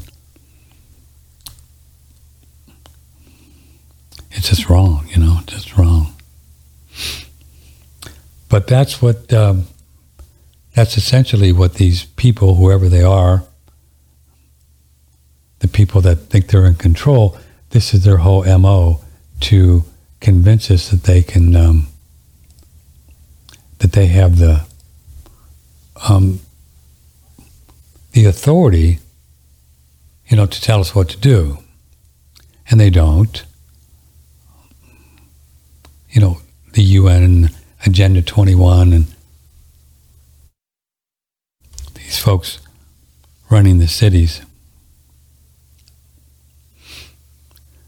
Pretty much all major cities now have been co-opted by the United Nations. I know, it's strange. I mean, Austin, Houston, pretty much all major cities. So if you don't know about, it's interesting, the United Nations kind of started this Agenda 21 thing, and it's just about smart cities, smart growth, Green New Deal, to fund the police,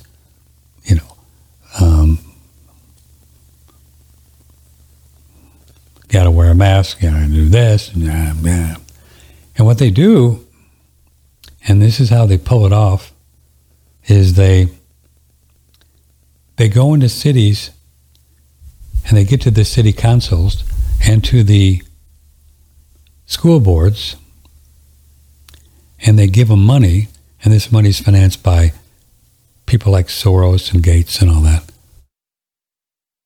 The United States gives the UN lots of money from our tax dollars. So we, it's so spooky that we're supporting it too by paying our taxes. Someday we'll figure out a way how not to do that. And so they go in and they just pay these people off.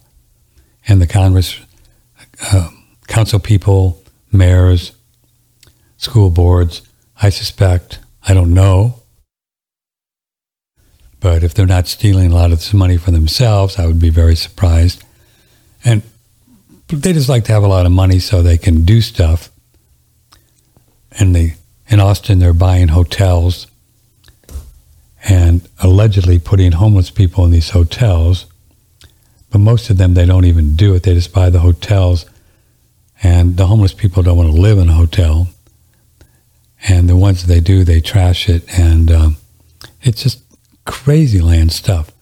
And this is like Texas. So I can only imagine what's going on in California or Oregon or New York, these other totally blue communist socialists. I don't even know what these people are. I don't know what their whole idea is, but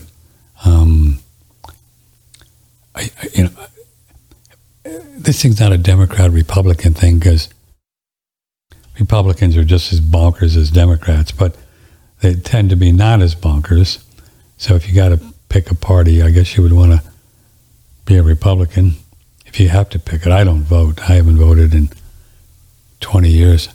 I don't want to participate. It's just all. As my Uncle Tony used to say, if voting really mattered, they would make it illegal. I know it's probably not a good example of not to vote, but they put in who they want, and they've always have. I don't want to encourage them. I don't want to participate in it. But I think I threw the baby out with the bathwater when I gave in my voting thing. Probably should get it back, what you can do, but I just turned it in. because you could be involved in local politics, with school boards and your local mayor, and so I should probably do that, and at least do that. Don't have to do the presidential thing. So this is I don't know how I got off on this, but this is the energy that's controlling the cities right now, and why people who are awake don't want this woke stuff, and they're just moving out of the cities and moving out to Dripping Springs. Mortgage rates are going down a little bit, and so the housing markets are still very strong. They really took a hit, but people need to move. They want to move, and they want us to move around. And property values in Texas here is crazy. I mean, so many people are moving here. It's like that in Florida. Oklahoma is a very conservative state. Wyoming, North Dakota, South Dakota, Tennessee is a place to check out if you're looking for a place with reasonable politics. Once again, it's all bonkers, but you got to get the best one you can, if you're going to live somewhere.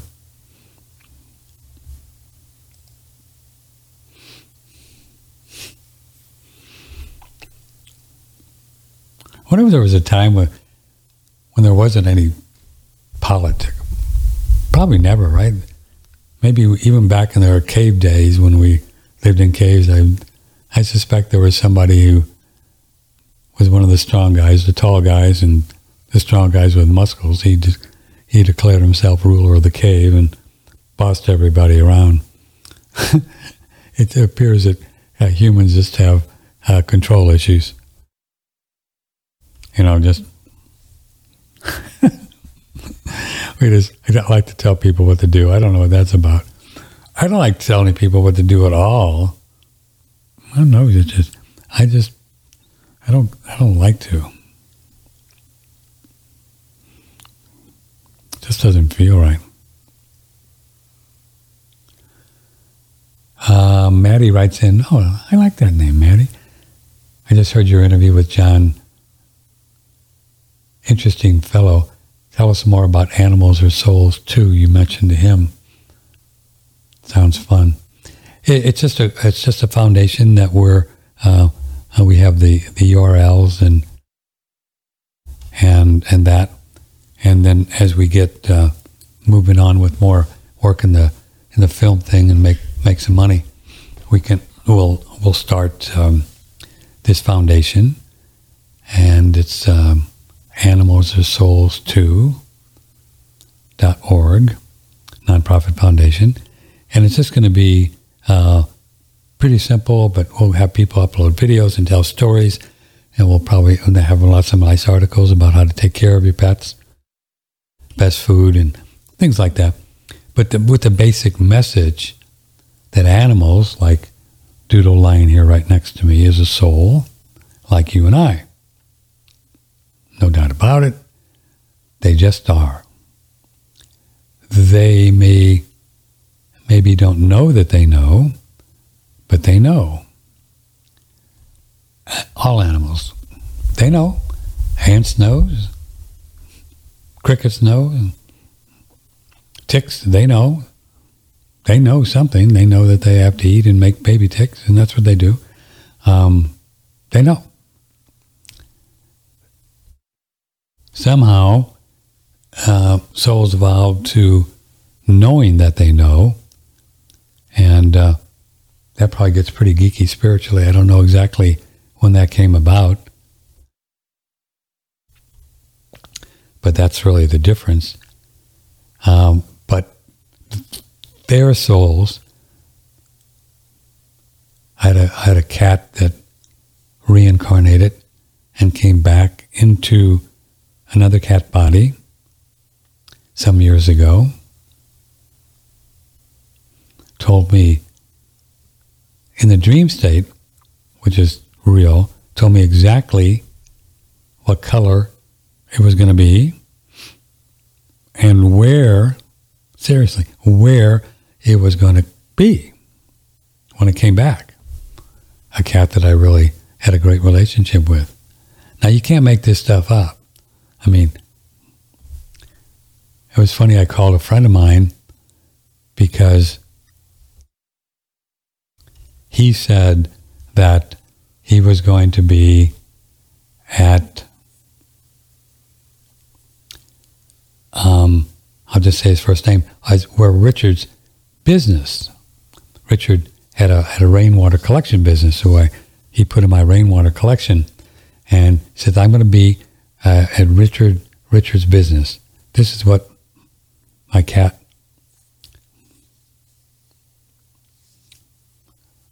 told me.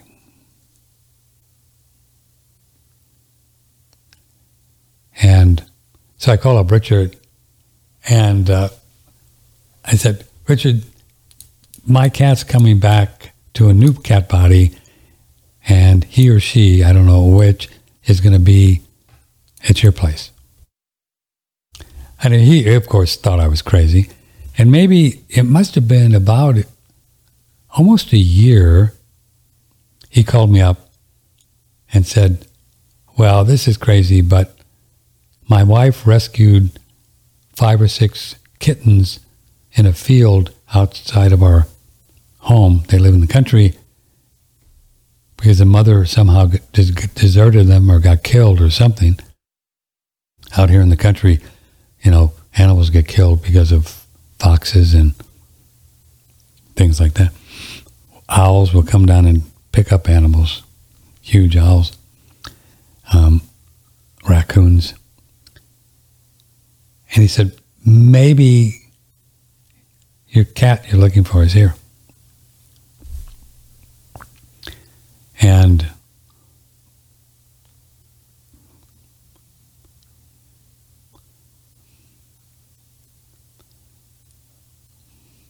this is really hilarious. There was a cat that came to preface this, the prequel, as they say in the movies. The prequel is a cat came to our place when we had a little business in Austin making spaghetti sauce in, I think it was 1988. And this cat just came and wanted to be our cat. So we took him in, and we looked at him, and it looked like it was a girl, right? Because there's nothing there. So we called the cat Rose after my grandma and the name of our salsa, Rose and Salsa. So we called the cat Rose, and so the cat was a cat, and everybody loved Rose. And one day I went to the vet. Rose had hurt her leg doing something. So I went to the vet because it looked like it was broke, or I didn't know. And Rose was on the table, and I said something like, I called her by her name, and the vet said, what's his name? And I said, Rose. Well, Rose is a boy. I said, what? So he showed me that it was a neutered male.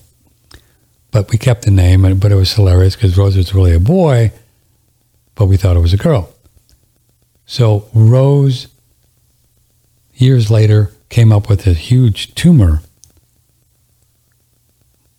in his neck, her neck. I always think of her as a girl. And that's where they give the vaccines. You ever notice? Well, I don't do vaccines, but that's where they do it. They'll do it in the neck. So that vaccine eventually caused a cancerous thing. And she didn't make it. The tumor did, and they tried to cut it off, but it just, boom. So Rose left her body, died. And then I think it was 6 months or a year later, he came back in the dream state, said, well, I'm coming back. And I'm going to be black and white, and I'm going to be at Richard's place. So catch up to the story, went out to Richard's place, and to see, I knew he was there, or she, because, can't make this up, right? And I told Rose before he left, because I'd always thought I had a real close relationship, and I talk to my animals like I talk to you, and because they understand all this. Doodle's right here. She understands everything, what's going on. They do. They just do. You can talk to your dog and cat. You don't need any animal communicator. Just talk to them. And I said, now, when you come back, if you want to come back, that'd be cool whenever you go. And because this is when the tumor was starting to grow. But do something to let me know that it's you so I don't pick the wrong one. Of course, black and white's pretty definite thing, right? So I go and this Richard and his wife had these kittens in a spare bathroom. And there was, one of them was black and white. So I picked this little one up, and the first thing it did was do the, you ever see cats when they do the making biscuits things with their front paws? That's what they call making biscuits. First thing that he did when I picked him up, and Rose, every time you would pick him up, still have a problem calling him or her, pick him up, that's what he would do, would be do this. Anybody picked him up, first thing he would do the biscuit thing. There was one of his trademarks. And that's the first thing this cat did. So, of course, brought the cat home, and I was absolutely sure it was a female. It just was, right? Just everything about it. So I called it. I mean, you can't make this. So I called this cat Jasmine. And then after having the cat for about a month or so, started to grow little testicles, and just like the first time, mistaken her for a he. Isn't that interesting how that it's all tied in together? So, just a little story. I've told it before, but it's a great story. So animals are souls. All animals, even fishes, bees, they're all souls. So when they die, just like you and I, they don't die. They transmute to another body of some sort in some reality, maybe here, maybe somewhere else, we don't know. But they don't die.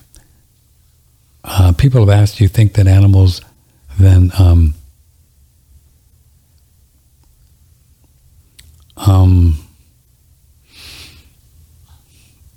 reincarnate in people? I don't know. It's above my pay grade. You'll have to talk to God about that one. There's most stuff I don't know. I don't know. Maybe. Some people think they kind of go up the level of intelligence thing. Maybe dogs, cats, horses, dolphins, whales. Maybe they go to people. Talk to God about that one. Let you know. It's OneRadioNetwork.com. Sorry, the phone lines are still down because the main one's coming in with the 800 line frozen, and pretty excited to get back and talk to a few of you. Any day now, that's what they're telling me, but it's been 3 weeks, so it's hard to believe anything these days.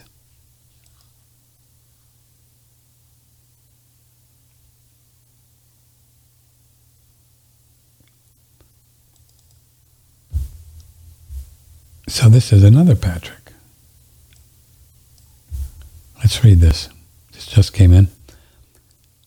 From Mount Vernon, Georgia. I gladly donated to your re-election campaign. Smiley face. You said any suggestions for changes were welcome, so I had some ideas. Okay, good. Let's read them. Some shows, podcasts have super chats, which allow people to donate during the show in order to ask a question to a guest. I don't know how this works myself. I just see it on a show called Modern Day Debates. He would read questions or comments from those that donate $1 or so. $1 to question an expert is pretty good, I think. Jennifer Daniels seems to have tons of emails. Those would... Yeah, I think that's on YouTube, right? I think they do that on... They have these chats on the YouTube, and we have a YouTube channel, but it's only a small one because our main one got censored years ago. And we do material that we would get censored again. I put a few up there, but now they're just the lame ones. I don't know about the chat. Not sure about charging for people to ask questions. That seems, but interesting idea. Maybe a co-host on Fridays to review the week's guest, discussing the guest's views in a positive but critical way. That's a good idea. Maybe what to ask them the next time or something. I will shamelessly plug my wife, Leslie Gilbert, who was on your show. What was she on? Anyone who will ask good questions, maybe even mention things you should have asked but didn't think about. Leslie Gilbert. Name sounds familiar, Patrick. Two guests at once, Darko and Robert Young, have very similar views on acids, salts. However, they completely disagree on digestion and meat. It's probably hard to do, but people like a good debate. When people debate, they're looking for truth. You get more truth. Thanks for your show. Yeah, I mean, Robert Young is totally, you got to be alkaline, and Darko's totally the opposite. Be fun, I guess. I mean, Darko would probably do it. Robert Young would probably do it.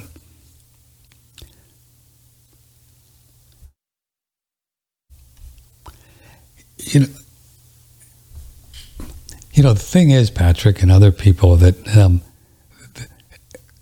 whatever anybody says, it doesn't matter. What Darko says, what Robert O. Young says, what Jennifer Daniels says, it's just their opinion and their experience for them. And it's fun. I guess it would be fun to hear these different ideas. But, yeah. Well, we're looking to getting more people on at the same time. I tried to get Chafee and Varys Ahmad on together because they had some disagreements of something, but it never worked out. Well, Chafee, they're in different parts of the world getting the time thing, and never really came together. But yeah, maybe more two people on same time with opposing views. I'd be pretty good at Patrick at like hosting a debate thing, because I could go in with no preconceived ideas. I can just deal objectively, like, well, Mr. Jones, Mr. Smith says if you do this, well, then that happens. You agree? See, I could do that. It'd be kind of fun. Well, let's see if we get Darko and Robert Young together. I bet Darko would do it. Not sure if Robert Young would do it. Yeah, I mean, it's like, you talk about night and day. Whew. Night and day, you are the one. I get this Epoch Times, these people, pretty good. They're, medium woke, but big headline out this morning.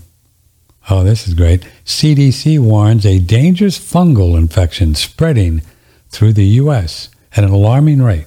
Fungal infection. Made up. No such thing. The Centers for Disease Control and Prevention, CDC, is warning that an increasingly drug-resistant fungus that the health agency says presents a serious global health threat. That's a quote. These people don't quit.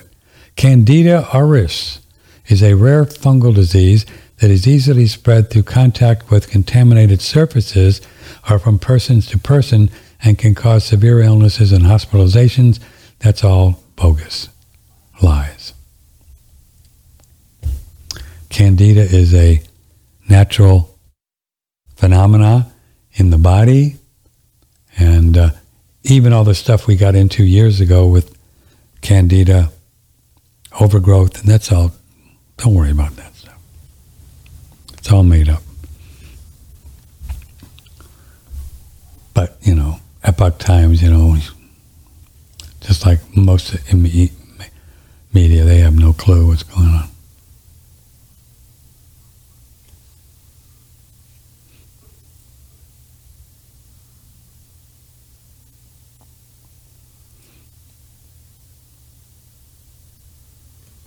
Looks like Xi and Putin got together.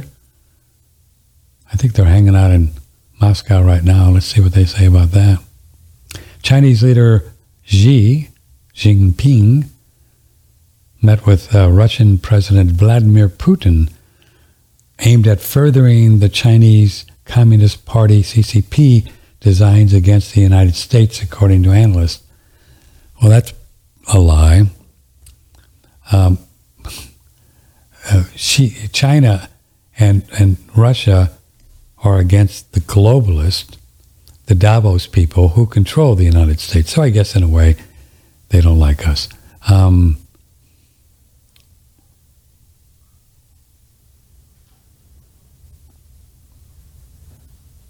Yeah, this is the big one. This is the, if you want to talk politics a little bit, you can email Patrick at oneradionetwork.com. My opinion, this is the motherlode of what's going on, because China, my opinion and research, they are not happy with the World Economic Forum, with the United Nations, with NATO, because NATO wants, NATO's behind. The United States is NATO. Well, the globalist is behind the United States, and the United States is behind NATO, and NATO is behind the Ukraine thing that they caused, because all Vladimir wanted was to not have NATO in Ukraine, and he was good. But they wouldn't do it because they wanted this war. They wanted this war, in my opinion, that nobody listens to, because they wanted to steal money and cause problems, and they're just stealing all the money that we, the people, are sending to them. Zelensky and his family have gold fixtures in their bathroom, and this is where this money ends up. And of course, Davos crowd in the UN, Agenda 21, and they want to control everything. And Putin and Xi are not having it. And I'm glad,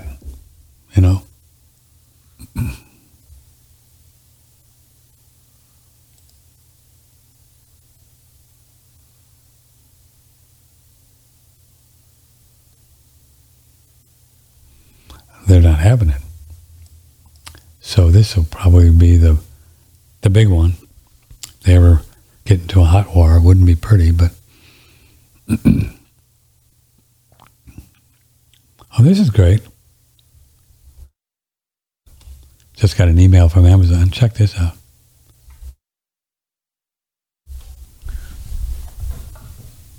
Let me get some water here. Oh my goodness.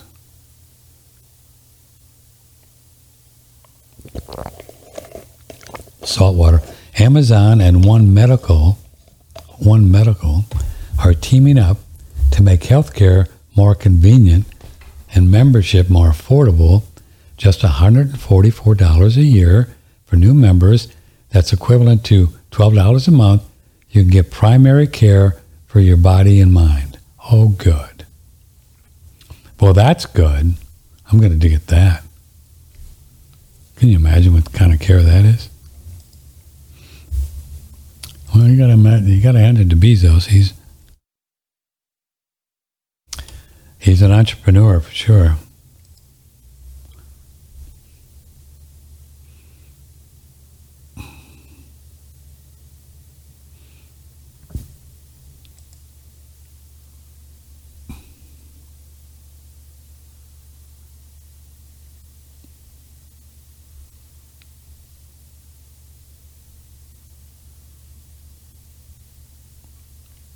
I'm going to be on the Fakeologist show tonight.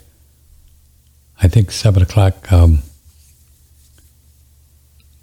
Okay, let me see if I can get you a place if you want to listen to it. He's a wild guy. Let's see. Can you resend link, please? And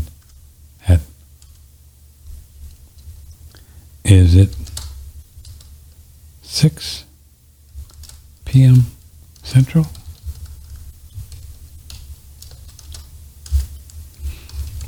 If I knew how to type, it'd be better. Yes, and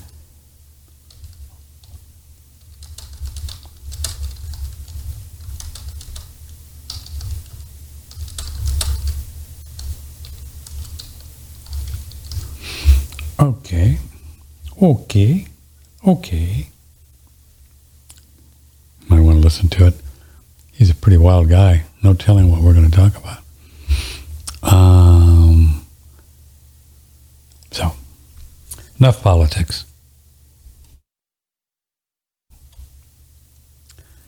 Hi, Patrick. Enjoy your show. This is from Lucretia. Right name. If you had all the money in the world and could live wherever you wanted to live, where would you go? Thanks.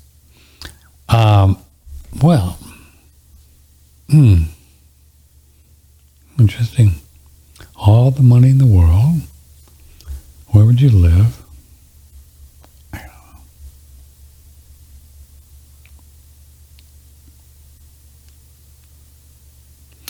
There was an article out a few days ago talking about the Texas legislature are doing a thing where they are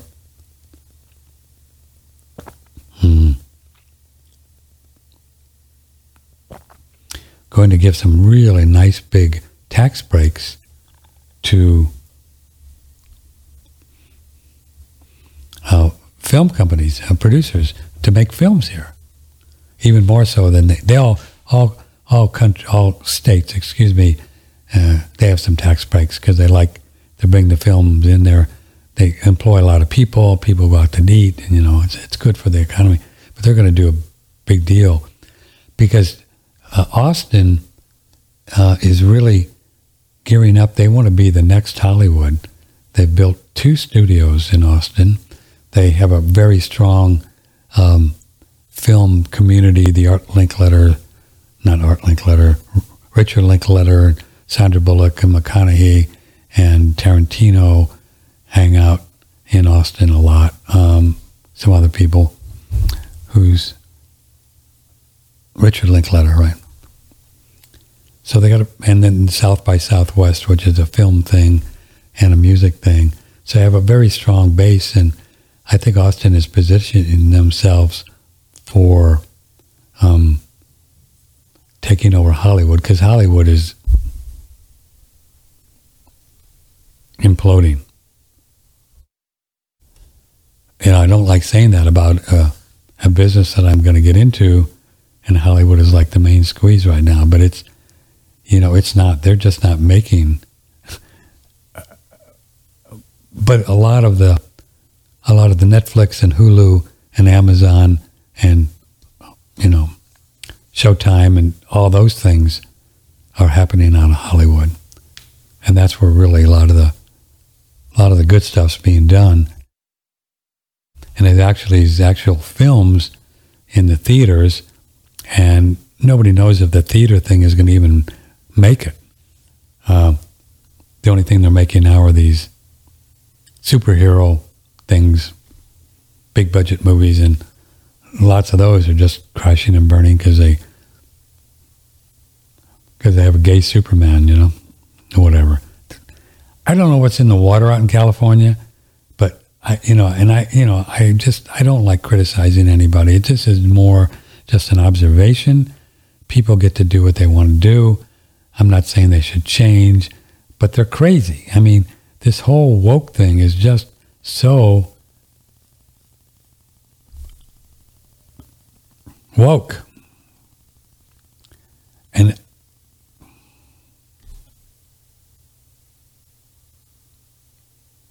I don't get it. I just don't know how they don't see what they're doing. You know, their cities are falling apart. They have homeless people pooping in the streets. They're trying to get rid of the police everywhere you go. The crime is up. The cities are falling apart. It's like they want to do it. It's like they want to destroy this country. It's nuts.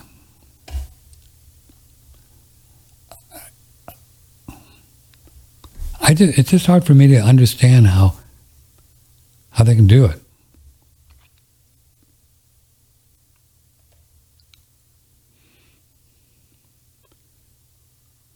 We're very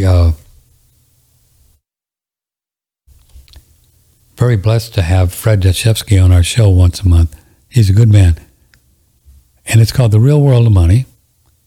And it's on the first Wednesday of the month, and all of his videos are on the audio, and then but he understands the monetary system, and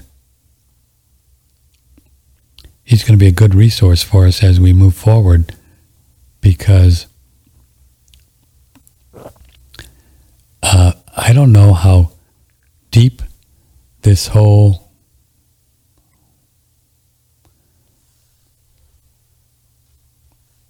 banking thing is going to go, but we believe that this is an engineered, like they all are, engineered thing, and all the evidence is showing that they want to,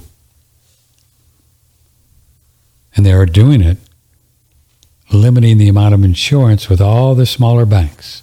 I think it's $250,000. And giving all the big banks, the JP Morgan Chase, Bank of America, all the big guys, Wells Fargo, all the usual suspect, the people that own and control the Federal Reserve Bank of New York, their private bank. So they create money for a living. This is what they do. You go to Wells Fargo, I want to buy a home. Okay, let me see your tax. Okay, you can do it. We'll lend you $400,000. Over here in Texas, $800,000. So you sign the application, prove your credit, work out a deal, 5%, and then Wells Fargo goes to a computer,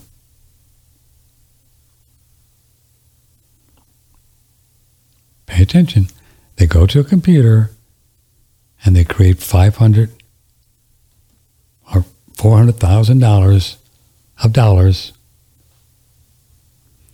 and they loan it to you. You pay them back $800,000 over 30 years. So how banks can go bankrupt, they're just either stealing the money, or they're just brain dead, or I don't know what they're doing. They're just making bad bets, or they just are more greedy than we.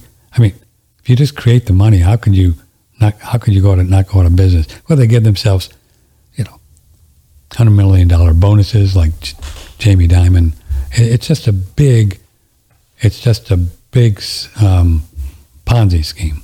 So the point of this is that we believe, and if you look at Article 1, Section 10, Clause,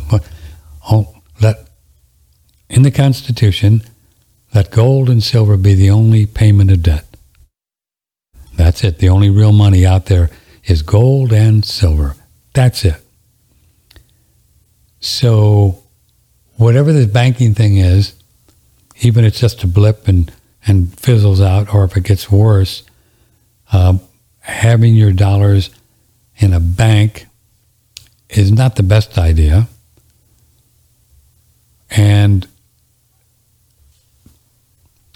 the only way they're going to keep it going is to print more dollars. Well, print is not a good word. They create more dollars on a computer, and then they get them out into the marketplace by monetizing debt. So the Federal Reserve Bank of New York will monetize that mortgage that Wells Fargo did, and they do a deal and everybody makes a little bit, and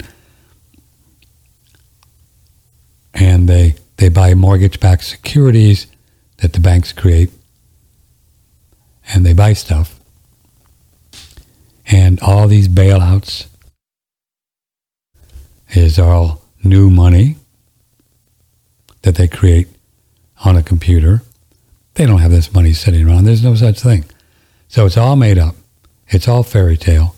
So at the end of the day, regardless of what happens a year from now, 2 years from now, 3 years from now, if you hold gold and silver coins, our favorite way to hold gold, because it's a private transaction,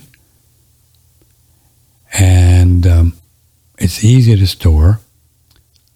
You don't have to have a huge safe. You could have $100,000 worth of coins in a shoebox, or even less, depending on what you buy. And these things are going to hold their value only because they have, since the beginning of time, since they were created at the mint, because there's only a certain amount of them. So this is what Fred Dashevsky does in his company, U.S. Coin Capital, 800-878-2646. I've known Fred. He's a former partner of Andrew Goss for 25 years, 30 years. He's a good man, very honest, and he knows his business. So whether you have if you have $1,000 or $10,000 or $100,000, you should call him. Not should, but you might want to, and talk to him and say, what's the deal here? What's Patrick talking about? What can I do to protect myself? And we have no idea what the dollars that we hold in the bank, whether it's $1,000 or $10,000, what it's going to buy a year from now because of inflation. We have no idea. And inflation is simply a result of more money in the system, which we know is baked in the cake. Because they've got to a point where the only way they're going to survive is to keep creating more dollars and getting them out there. Bailing people out, forgiving the student loans, which that money will come from we the people at some point. So we're on the hook for everything. So in my opinion, the only way to protect ourselves from all this stuff is to get as much gold and silver coins, because as I say, they're private, they're limited value. As the price of gold and silver go up, which they will, in our opinion, nothing's for certain, but pretty good chance, then you're going to be protected. You're going to have a stash that if you really ever need some cash 5 years from now, your dollars will be much, they'll be in trouble to try to buy the same amount of things, but you'll be able to get more, much more for your gold and silver. I don't know about much, but more. And so it's a great way to hedge against this craziness, because that's about all you can do. As long as they're controlling the game, we're going to have to use dollars until we start getting into more crypto and bartering and stuff like that. I guess that's all coming. So there you go. Fred, talk to him, 800-878-2646. If you know a family member who doesn't understand this, turn them on to Fred. If they've got some money that they're not sure about what to do with it, turn them on to Fred at 800-878-2646. Fred or Donna or Roger, some of the people up there. And I don't think you can go wrong getting into real American money. They've extended the colostrum sale, 20% off. If we have another week or so. So if you didn't get in on it before, it's a great product. Colostrum, promo code what is the promo code? I think it's Optimize. The same promo code? It must be. Let me check. Yeah, I'll give you the promo code after this, but this is Daniel talking about colostrum.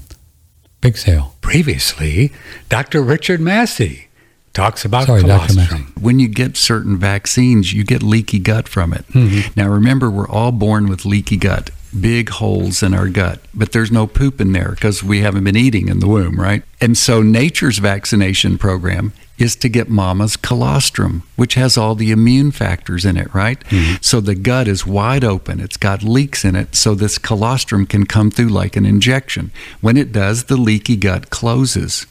So that's why the colostrum we take helps seal the gut. It seals the leaky gut. But people who are vaccinated tend to have chronic leaky gut because the gut is waiting for the real thing.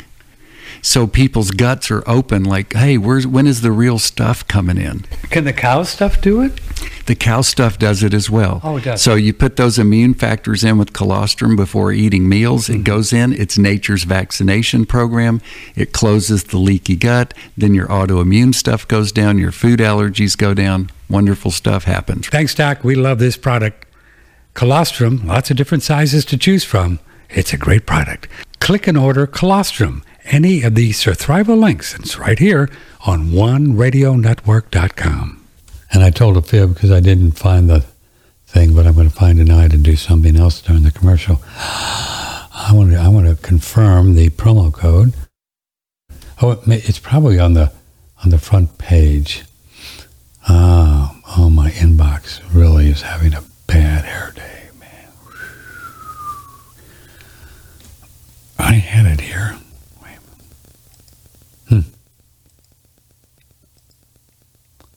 I'm going to find it and give it to you. I'm almost sure it's the same thing. Let me see if it's on the front page of our website. Sharon generally puts it up there. Optimize, yeah, cool. See, she's so good. 20% off. It's still on sale. Optimize, Optimize. Optimize. Optimization.com. Optimize. Okay. Well, there you have it. From the Hill Country in Texas, this is OneRadioNetwork.com. Okay, we're back here. We'll stay for a few more minutes. And if you have any emails, any questions, we'll go through a few emails. And just email me. Phone should be coming back any moment now. Have you looked into Kevin Sorbo's film company? He is not woke. I think his movies present healthy values. Sorbo. No, I don't know about Sorbo. I'll check him out. Thanks, Gloria. I would love to hear you interview more folks like the fakeologist gentleman. In other words, more people who are interested in real history. I find immense peace and spiritual growth by hearing from those who are continuously learning. I'm happy and eager to be more business models, to see more business models that support your work. You are a blessing. Oh, thank you. Yeah, I like that too. I think it's all fascinating stuff. That's why we like...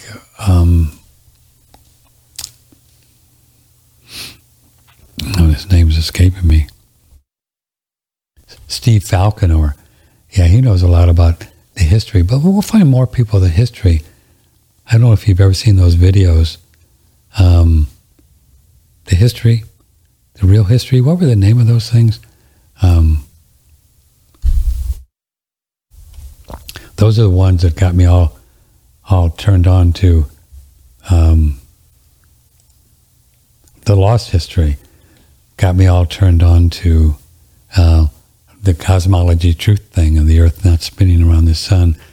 And they're called the lost history. You got to be careful. They're hard to find on YouTube.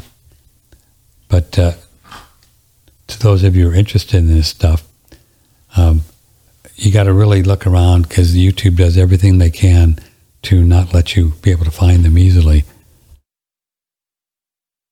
But if you look around, you can find some, and I think they have 13 of them.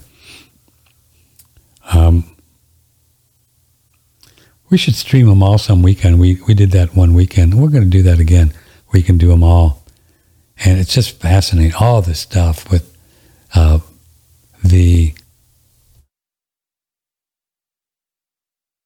way long ago, and this is where I first learned about it, they 1,000 years ago, all these huge castles, huge cathedrals, and big structures, they had to have energy to build these things. I mean, 1,000 years ago, you weren't climbing up on a ladder with a wooden hammer, so they had electricity, and they got it from the ether spirit.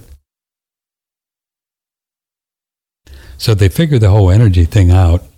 Tesla did the same thing, and because the ether, life, divine spirit, has got all the power we need to do anything. So they figured it out, and they had these things in the domes, and then they had water, and they stored the energy, and they had these antennas. So they had energy. I think that's how they built the pyramids.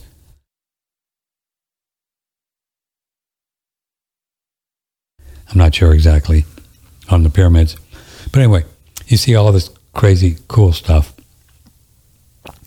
And then the lost history, there was a mud flood that is proven, and is probably what the whole 40 days and 40 nights in Noah thing was, where the earth was just mudded over.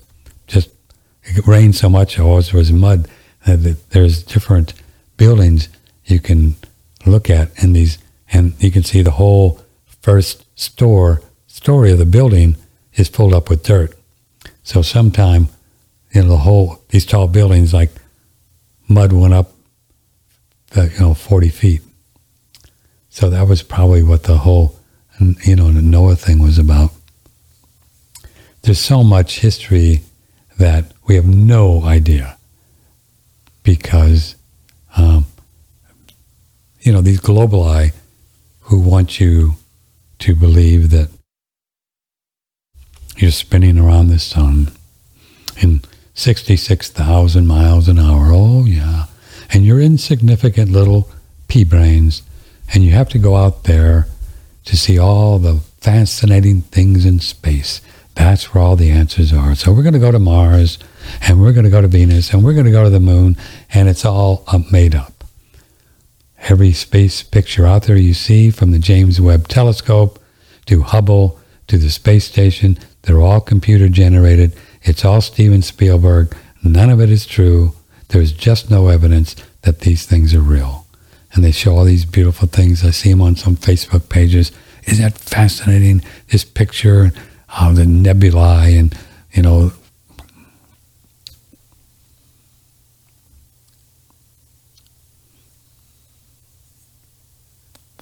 space goes up, best of our understanding, maybe 75, 80 miles or so. We don't know exactly. And my research and evidence shows that we are on a immovable plane. We're not moving. And there's a firmament over this plane, like a dome. And we don't know how far the plane goes out. It could go up thousands of miles. Nobody knows, because they won't let us go over the ice wall in Antarctica. Can't go there. There's videos on this. They can prove it. I've seen videos where airplanes have tried to go across, and they scramble the jets, and they'll shoot you down if you don't turn around. And this is a whole UN operation. I mean, so much crazy stuff is going on this Earth plane that 95% of the people have no clue. And I think it's important stuff, because when we don't understand where we've been, or where we're going, or who we are, or where we live, and I get a lot of flack on the flat Earth. I don't like that term, flat Earth. I don't know what shape it is, but we're not round. I And we've lost some listeners on that over the years because people think I'm crazy, but I know what I'm talking about, so I don't care. I think they're the ones that are clueless, not me. But they think I'm crazy.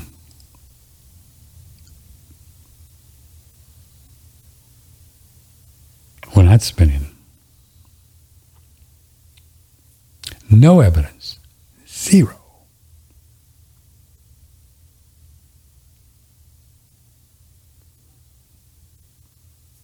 I'd love to get Eric Dubay on. I'm going to keep trying. He's probably the all-time cosmology truther.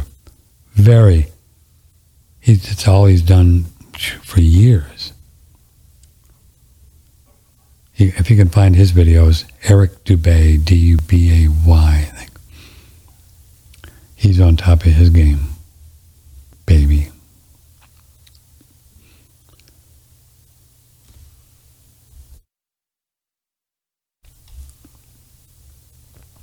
So that's why I think it's important, because word around the campfire is that the Freemasons and the Jesuits, maybe 500 years ago, put forth the entire heliocentric model, right? They put forth this heliocentric model that we're spinning, and Copernicus and Einstein and gravity. There's no gravity. Gravity doesn't exist. It's all made up. So, to me, it's important because, if we don't know where we live and we're living in a fairyland and we think space is real and we think that all this stuff is real, I think it's pretty hard to figure out.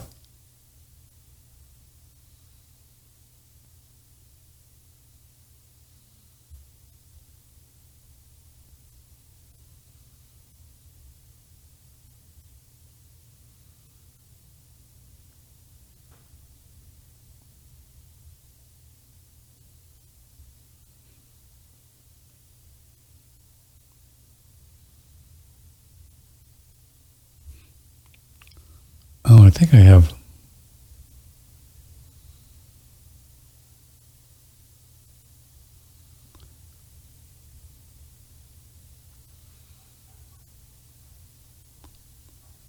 The above does not work.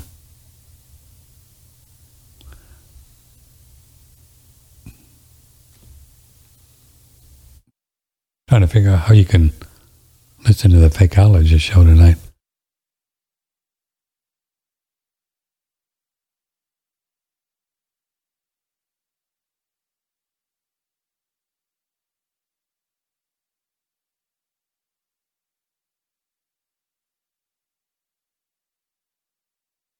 I'll figure it out. Well, let's do a couple more emails and we'll go.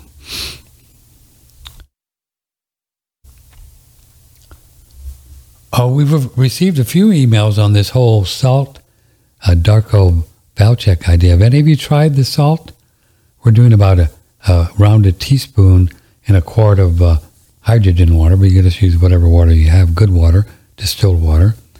And you drink 2 or 3 quarts of this a day, and my camera's going out. Let me put a new thing in here.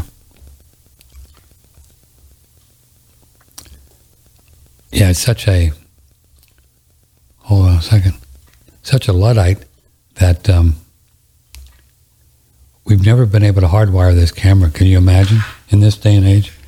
Oh man, we went through all kinds of things to hardwire it, and it just wouldn't work.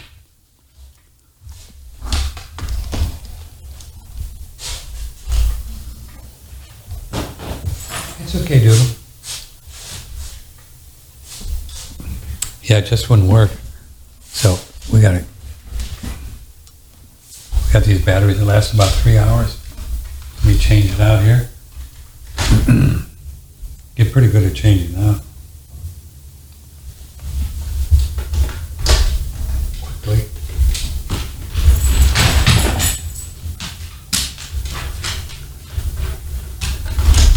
Get it. There you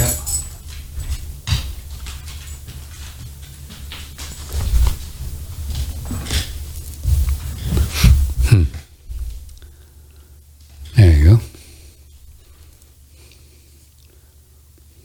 Right.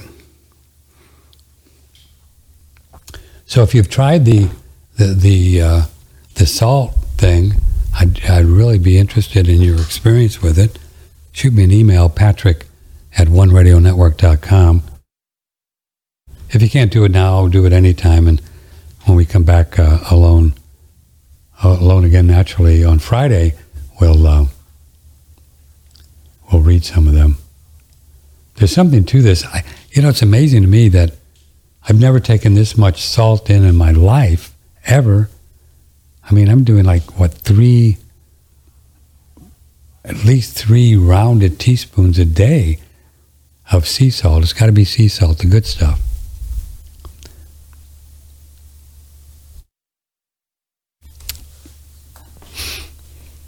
And I don't know where it's all going, but I put on about 3 pounds. So I think I'm just retaining, this is just my theory, I don't know for sure. I think I'm retaining about 3 pounds worth of water. So I think I'm just better hydrated. Which is a good thing, right? It hydrates everything. Your knees, your joints, everything, everything. Pretty fun. So, and folks have asked which one I'm using. And my phone just went off mute. And here is the one that I'm using. They've got a lot of good ones out there. Make sure it's a real sea salt. The one I found on Amazon is Sal Marina, Salmarina, Sal Marino. It's in the lagoon of Coyotepetl, Colima, Mexico. Looks very beautiful water there. Sal Marina. And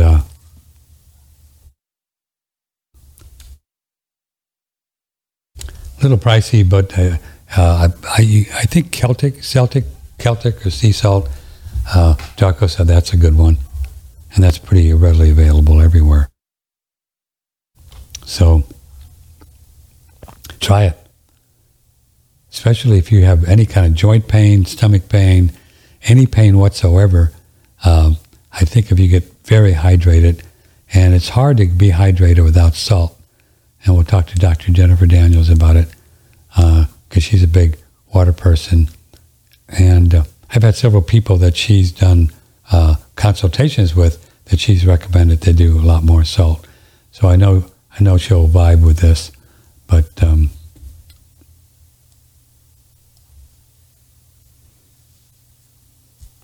why not? So try it. Let me know how you do. How you do, baby?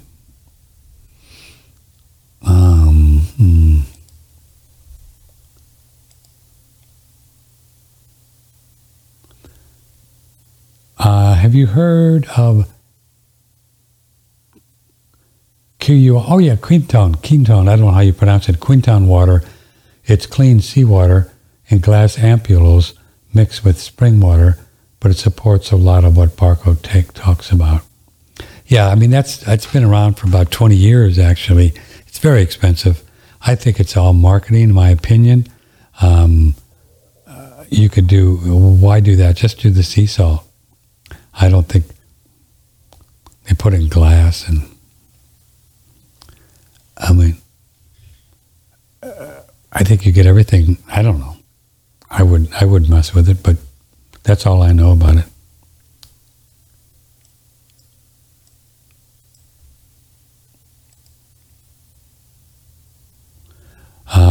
You don't take sea salt and sulfur at the same time, do you?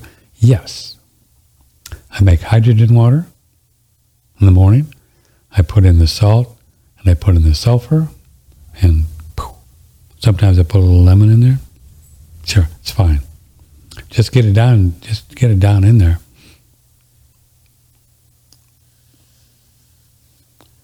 Yeah, this sulfur, we've been taking it for how long now? Probably 10 years.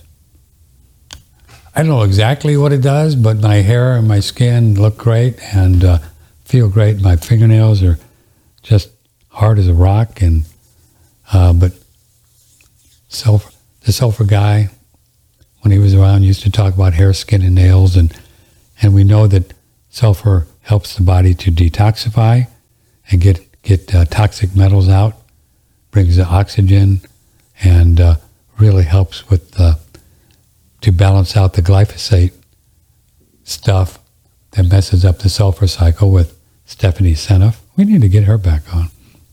So I take it, and it's inexpensive, and I do, a couple teaspoons twice a day. And so for me, as long as things are working and I'm, happy and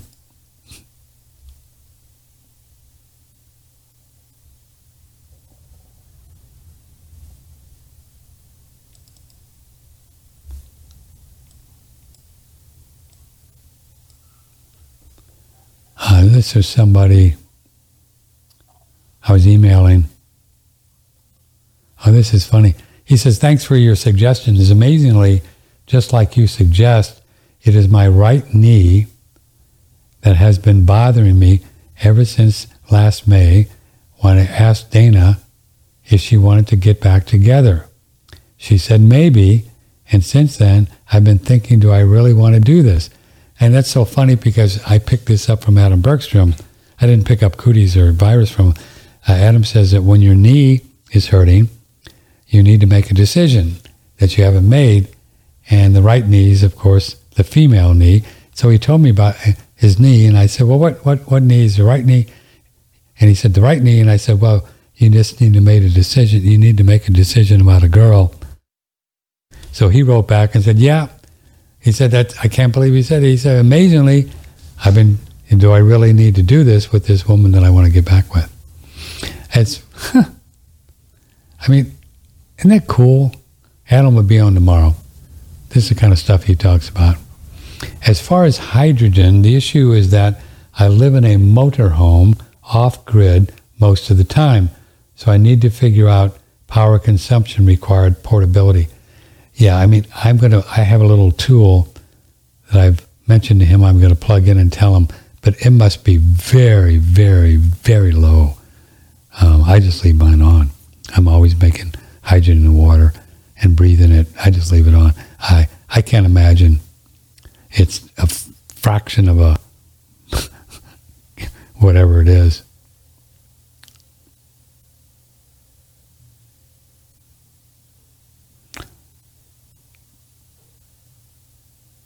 Glad you mentioned the donation. I will donate subscription today. I really should have done it before because I've listened to your show for many years. Yeah, why not? It's a few dollars. If you can afford it, let's just share with each other all we can. Share the dollars, share the information, share the wealth. It's just energy, right? Not just for me, but in general,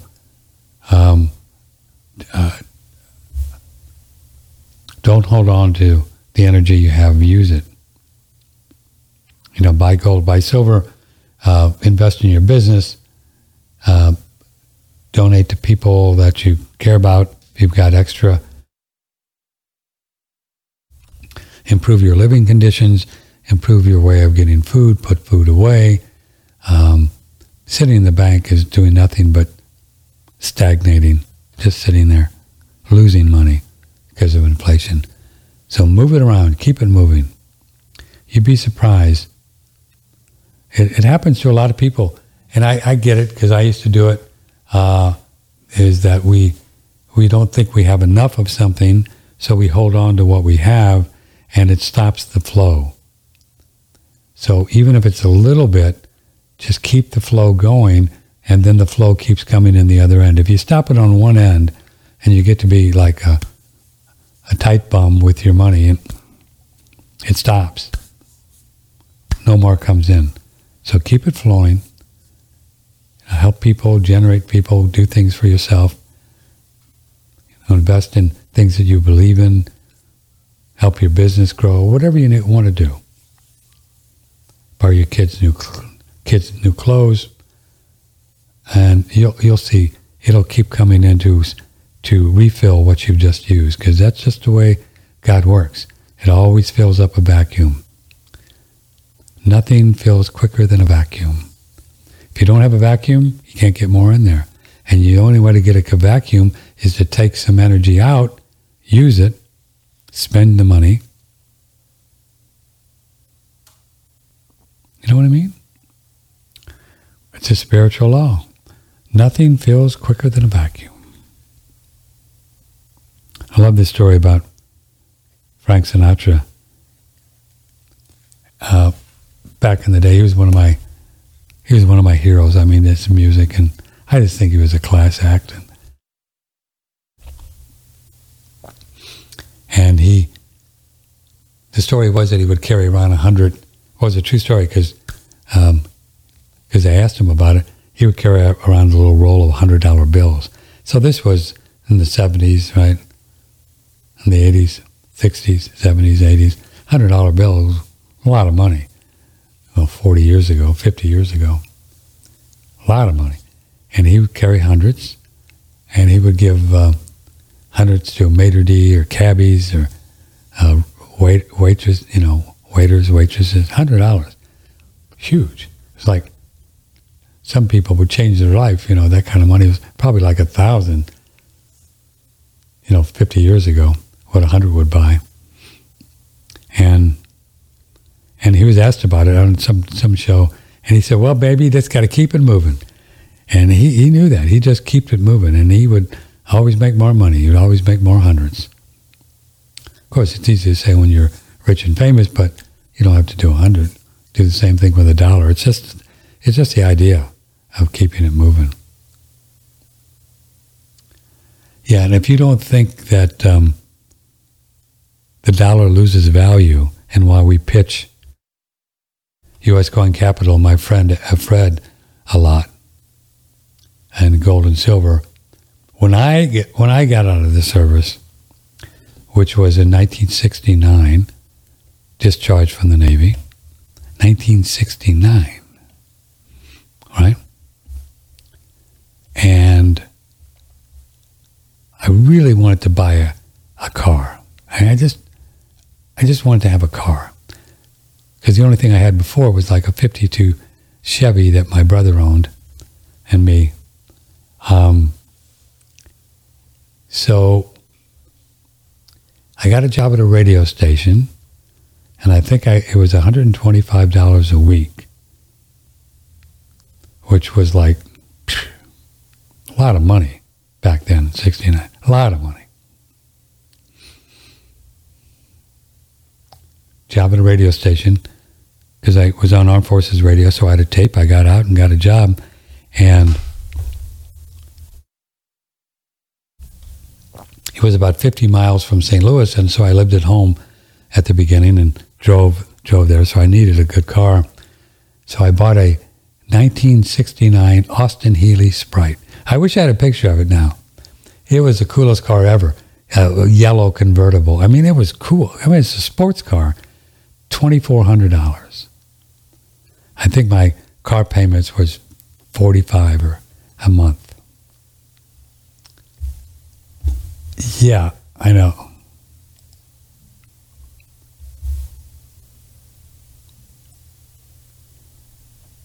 And not only would that car be worth, if that car was just, you could have put that thing in the garage on blocks and not moved it for, it's not going to happen, but for 50 years, and you could probably get $50,000 for it today. But the point is, on the money thing, so the dollar has lost that much buying power in, 50 years? 79, 89, 99, 2009, 2009. 55 years, the dollar's lost that much buying power. And now cars are 60, 70, 80,000? I don't know how much they are. I haven't bought a new car in a long time. $2,400 for a sports car. So it's not the cars have gone up in value. The dollar buys less. That's it. Buys less. And this is going to happen 10 years from now, or 5 years from now, when you say, man, remember when we used to buy a cup of coffee for $4?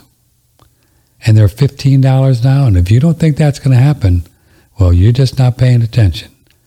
Or cars or homes.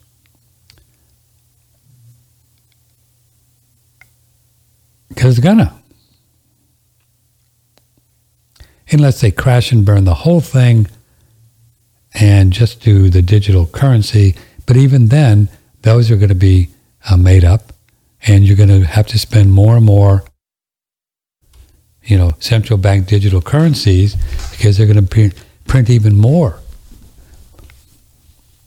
So, gold and silver is going to be, so check it out. Talk to Fred, 800-878-2646. I'm getting a lot of plugs lately because this is not just to help Fred's company, which I want to do because he's a friend, but this will help you. I know it seems a little thing like gold and silver. Really? Do I want to?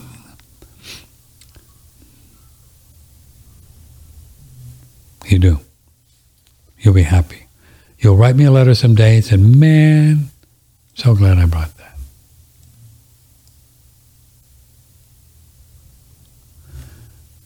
From Linda, have you looked into any of the presidential sex slaves like Bryce Taylor? She wrote, thanks for the memories. I've had not nice things to say about Sinatra. She had not nice things to say, especially Bob Hope. Please look into, no, I'm not going to look into it. Most of it's gossip, most of it rumors, and I don't care. Why would I care about that? Why would you care about that?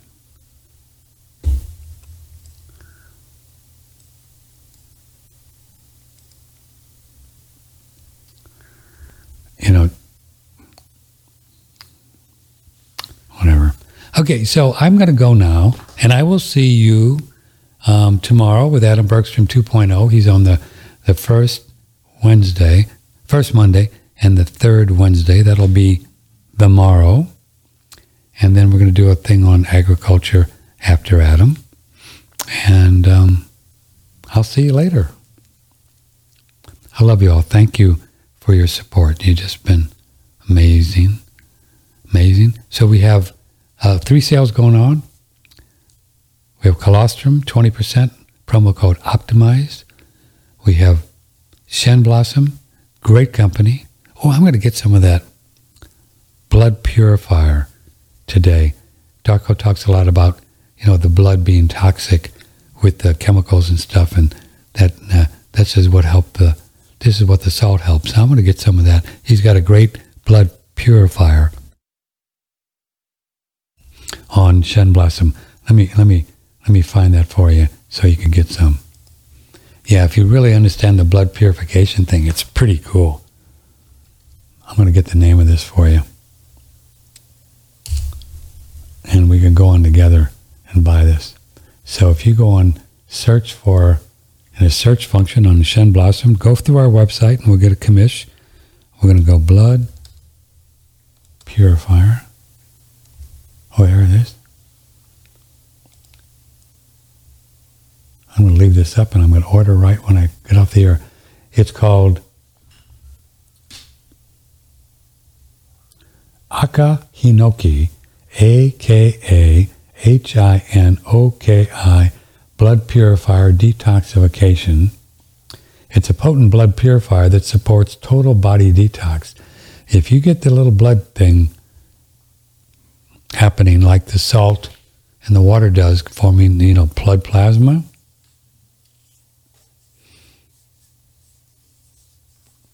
so let me get you a description so you can get this today with me. Tree resins have long been used in traditional and folk medicines in Ayurveda, ancient Egyptian healing, and traditional Chinese medicine. Tree resin is not the same as sap, which is more watery and does not have the thick tacky consistency of resin. Resin, which is sometimes also called pitch or tree pitch, you've heard of tree pitch, right, is a natural secretion that trees produce as they age that protects the tree against infections and pests. Really? Aka hinoki is a combination of tree resins that act as a potent blood purifier. It detoxifies the blood, glands, and tissues of the body more powerful than any of our other formulas to date.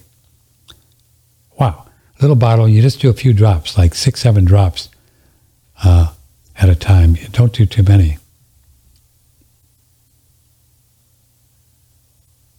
Produces nitric acid. Guys, that's a good thing for south of the border.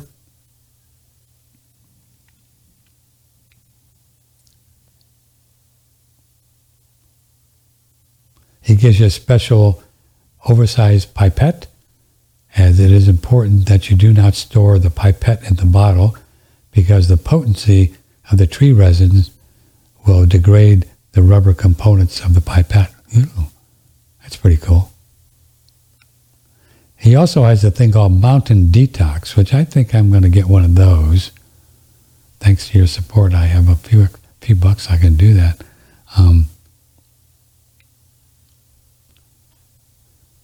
Yeah, boy, we keep this body happening, right? Detoxification. And everybody's happy. So, let's get that today. Okay, kids. I'm out of here now. See you tomorrow with Adam Bergstrom. I love you all very much. Let me know if I can help with anything.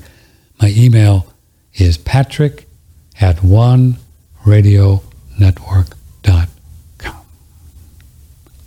Thanks. May the blessings be. Take care. Broadcasting from the beautiful Hill Country in Texas, this is OneRadioNetwork.com.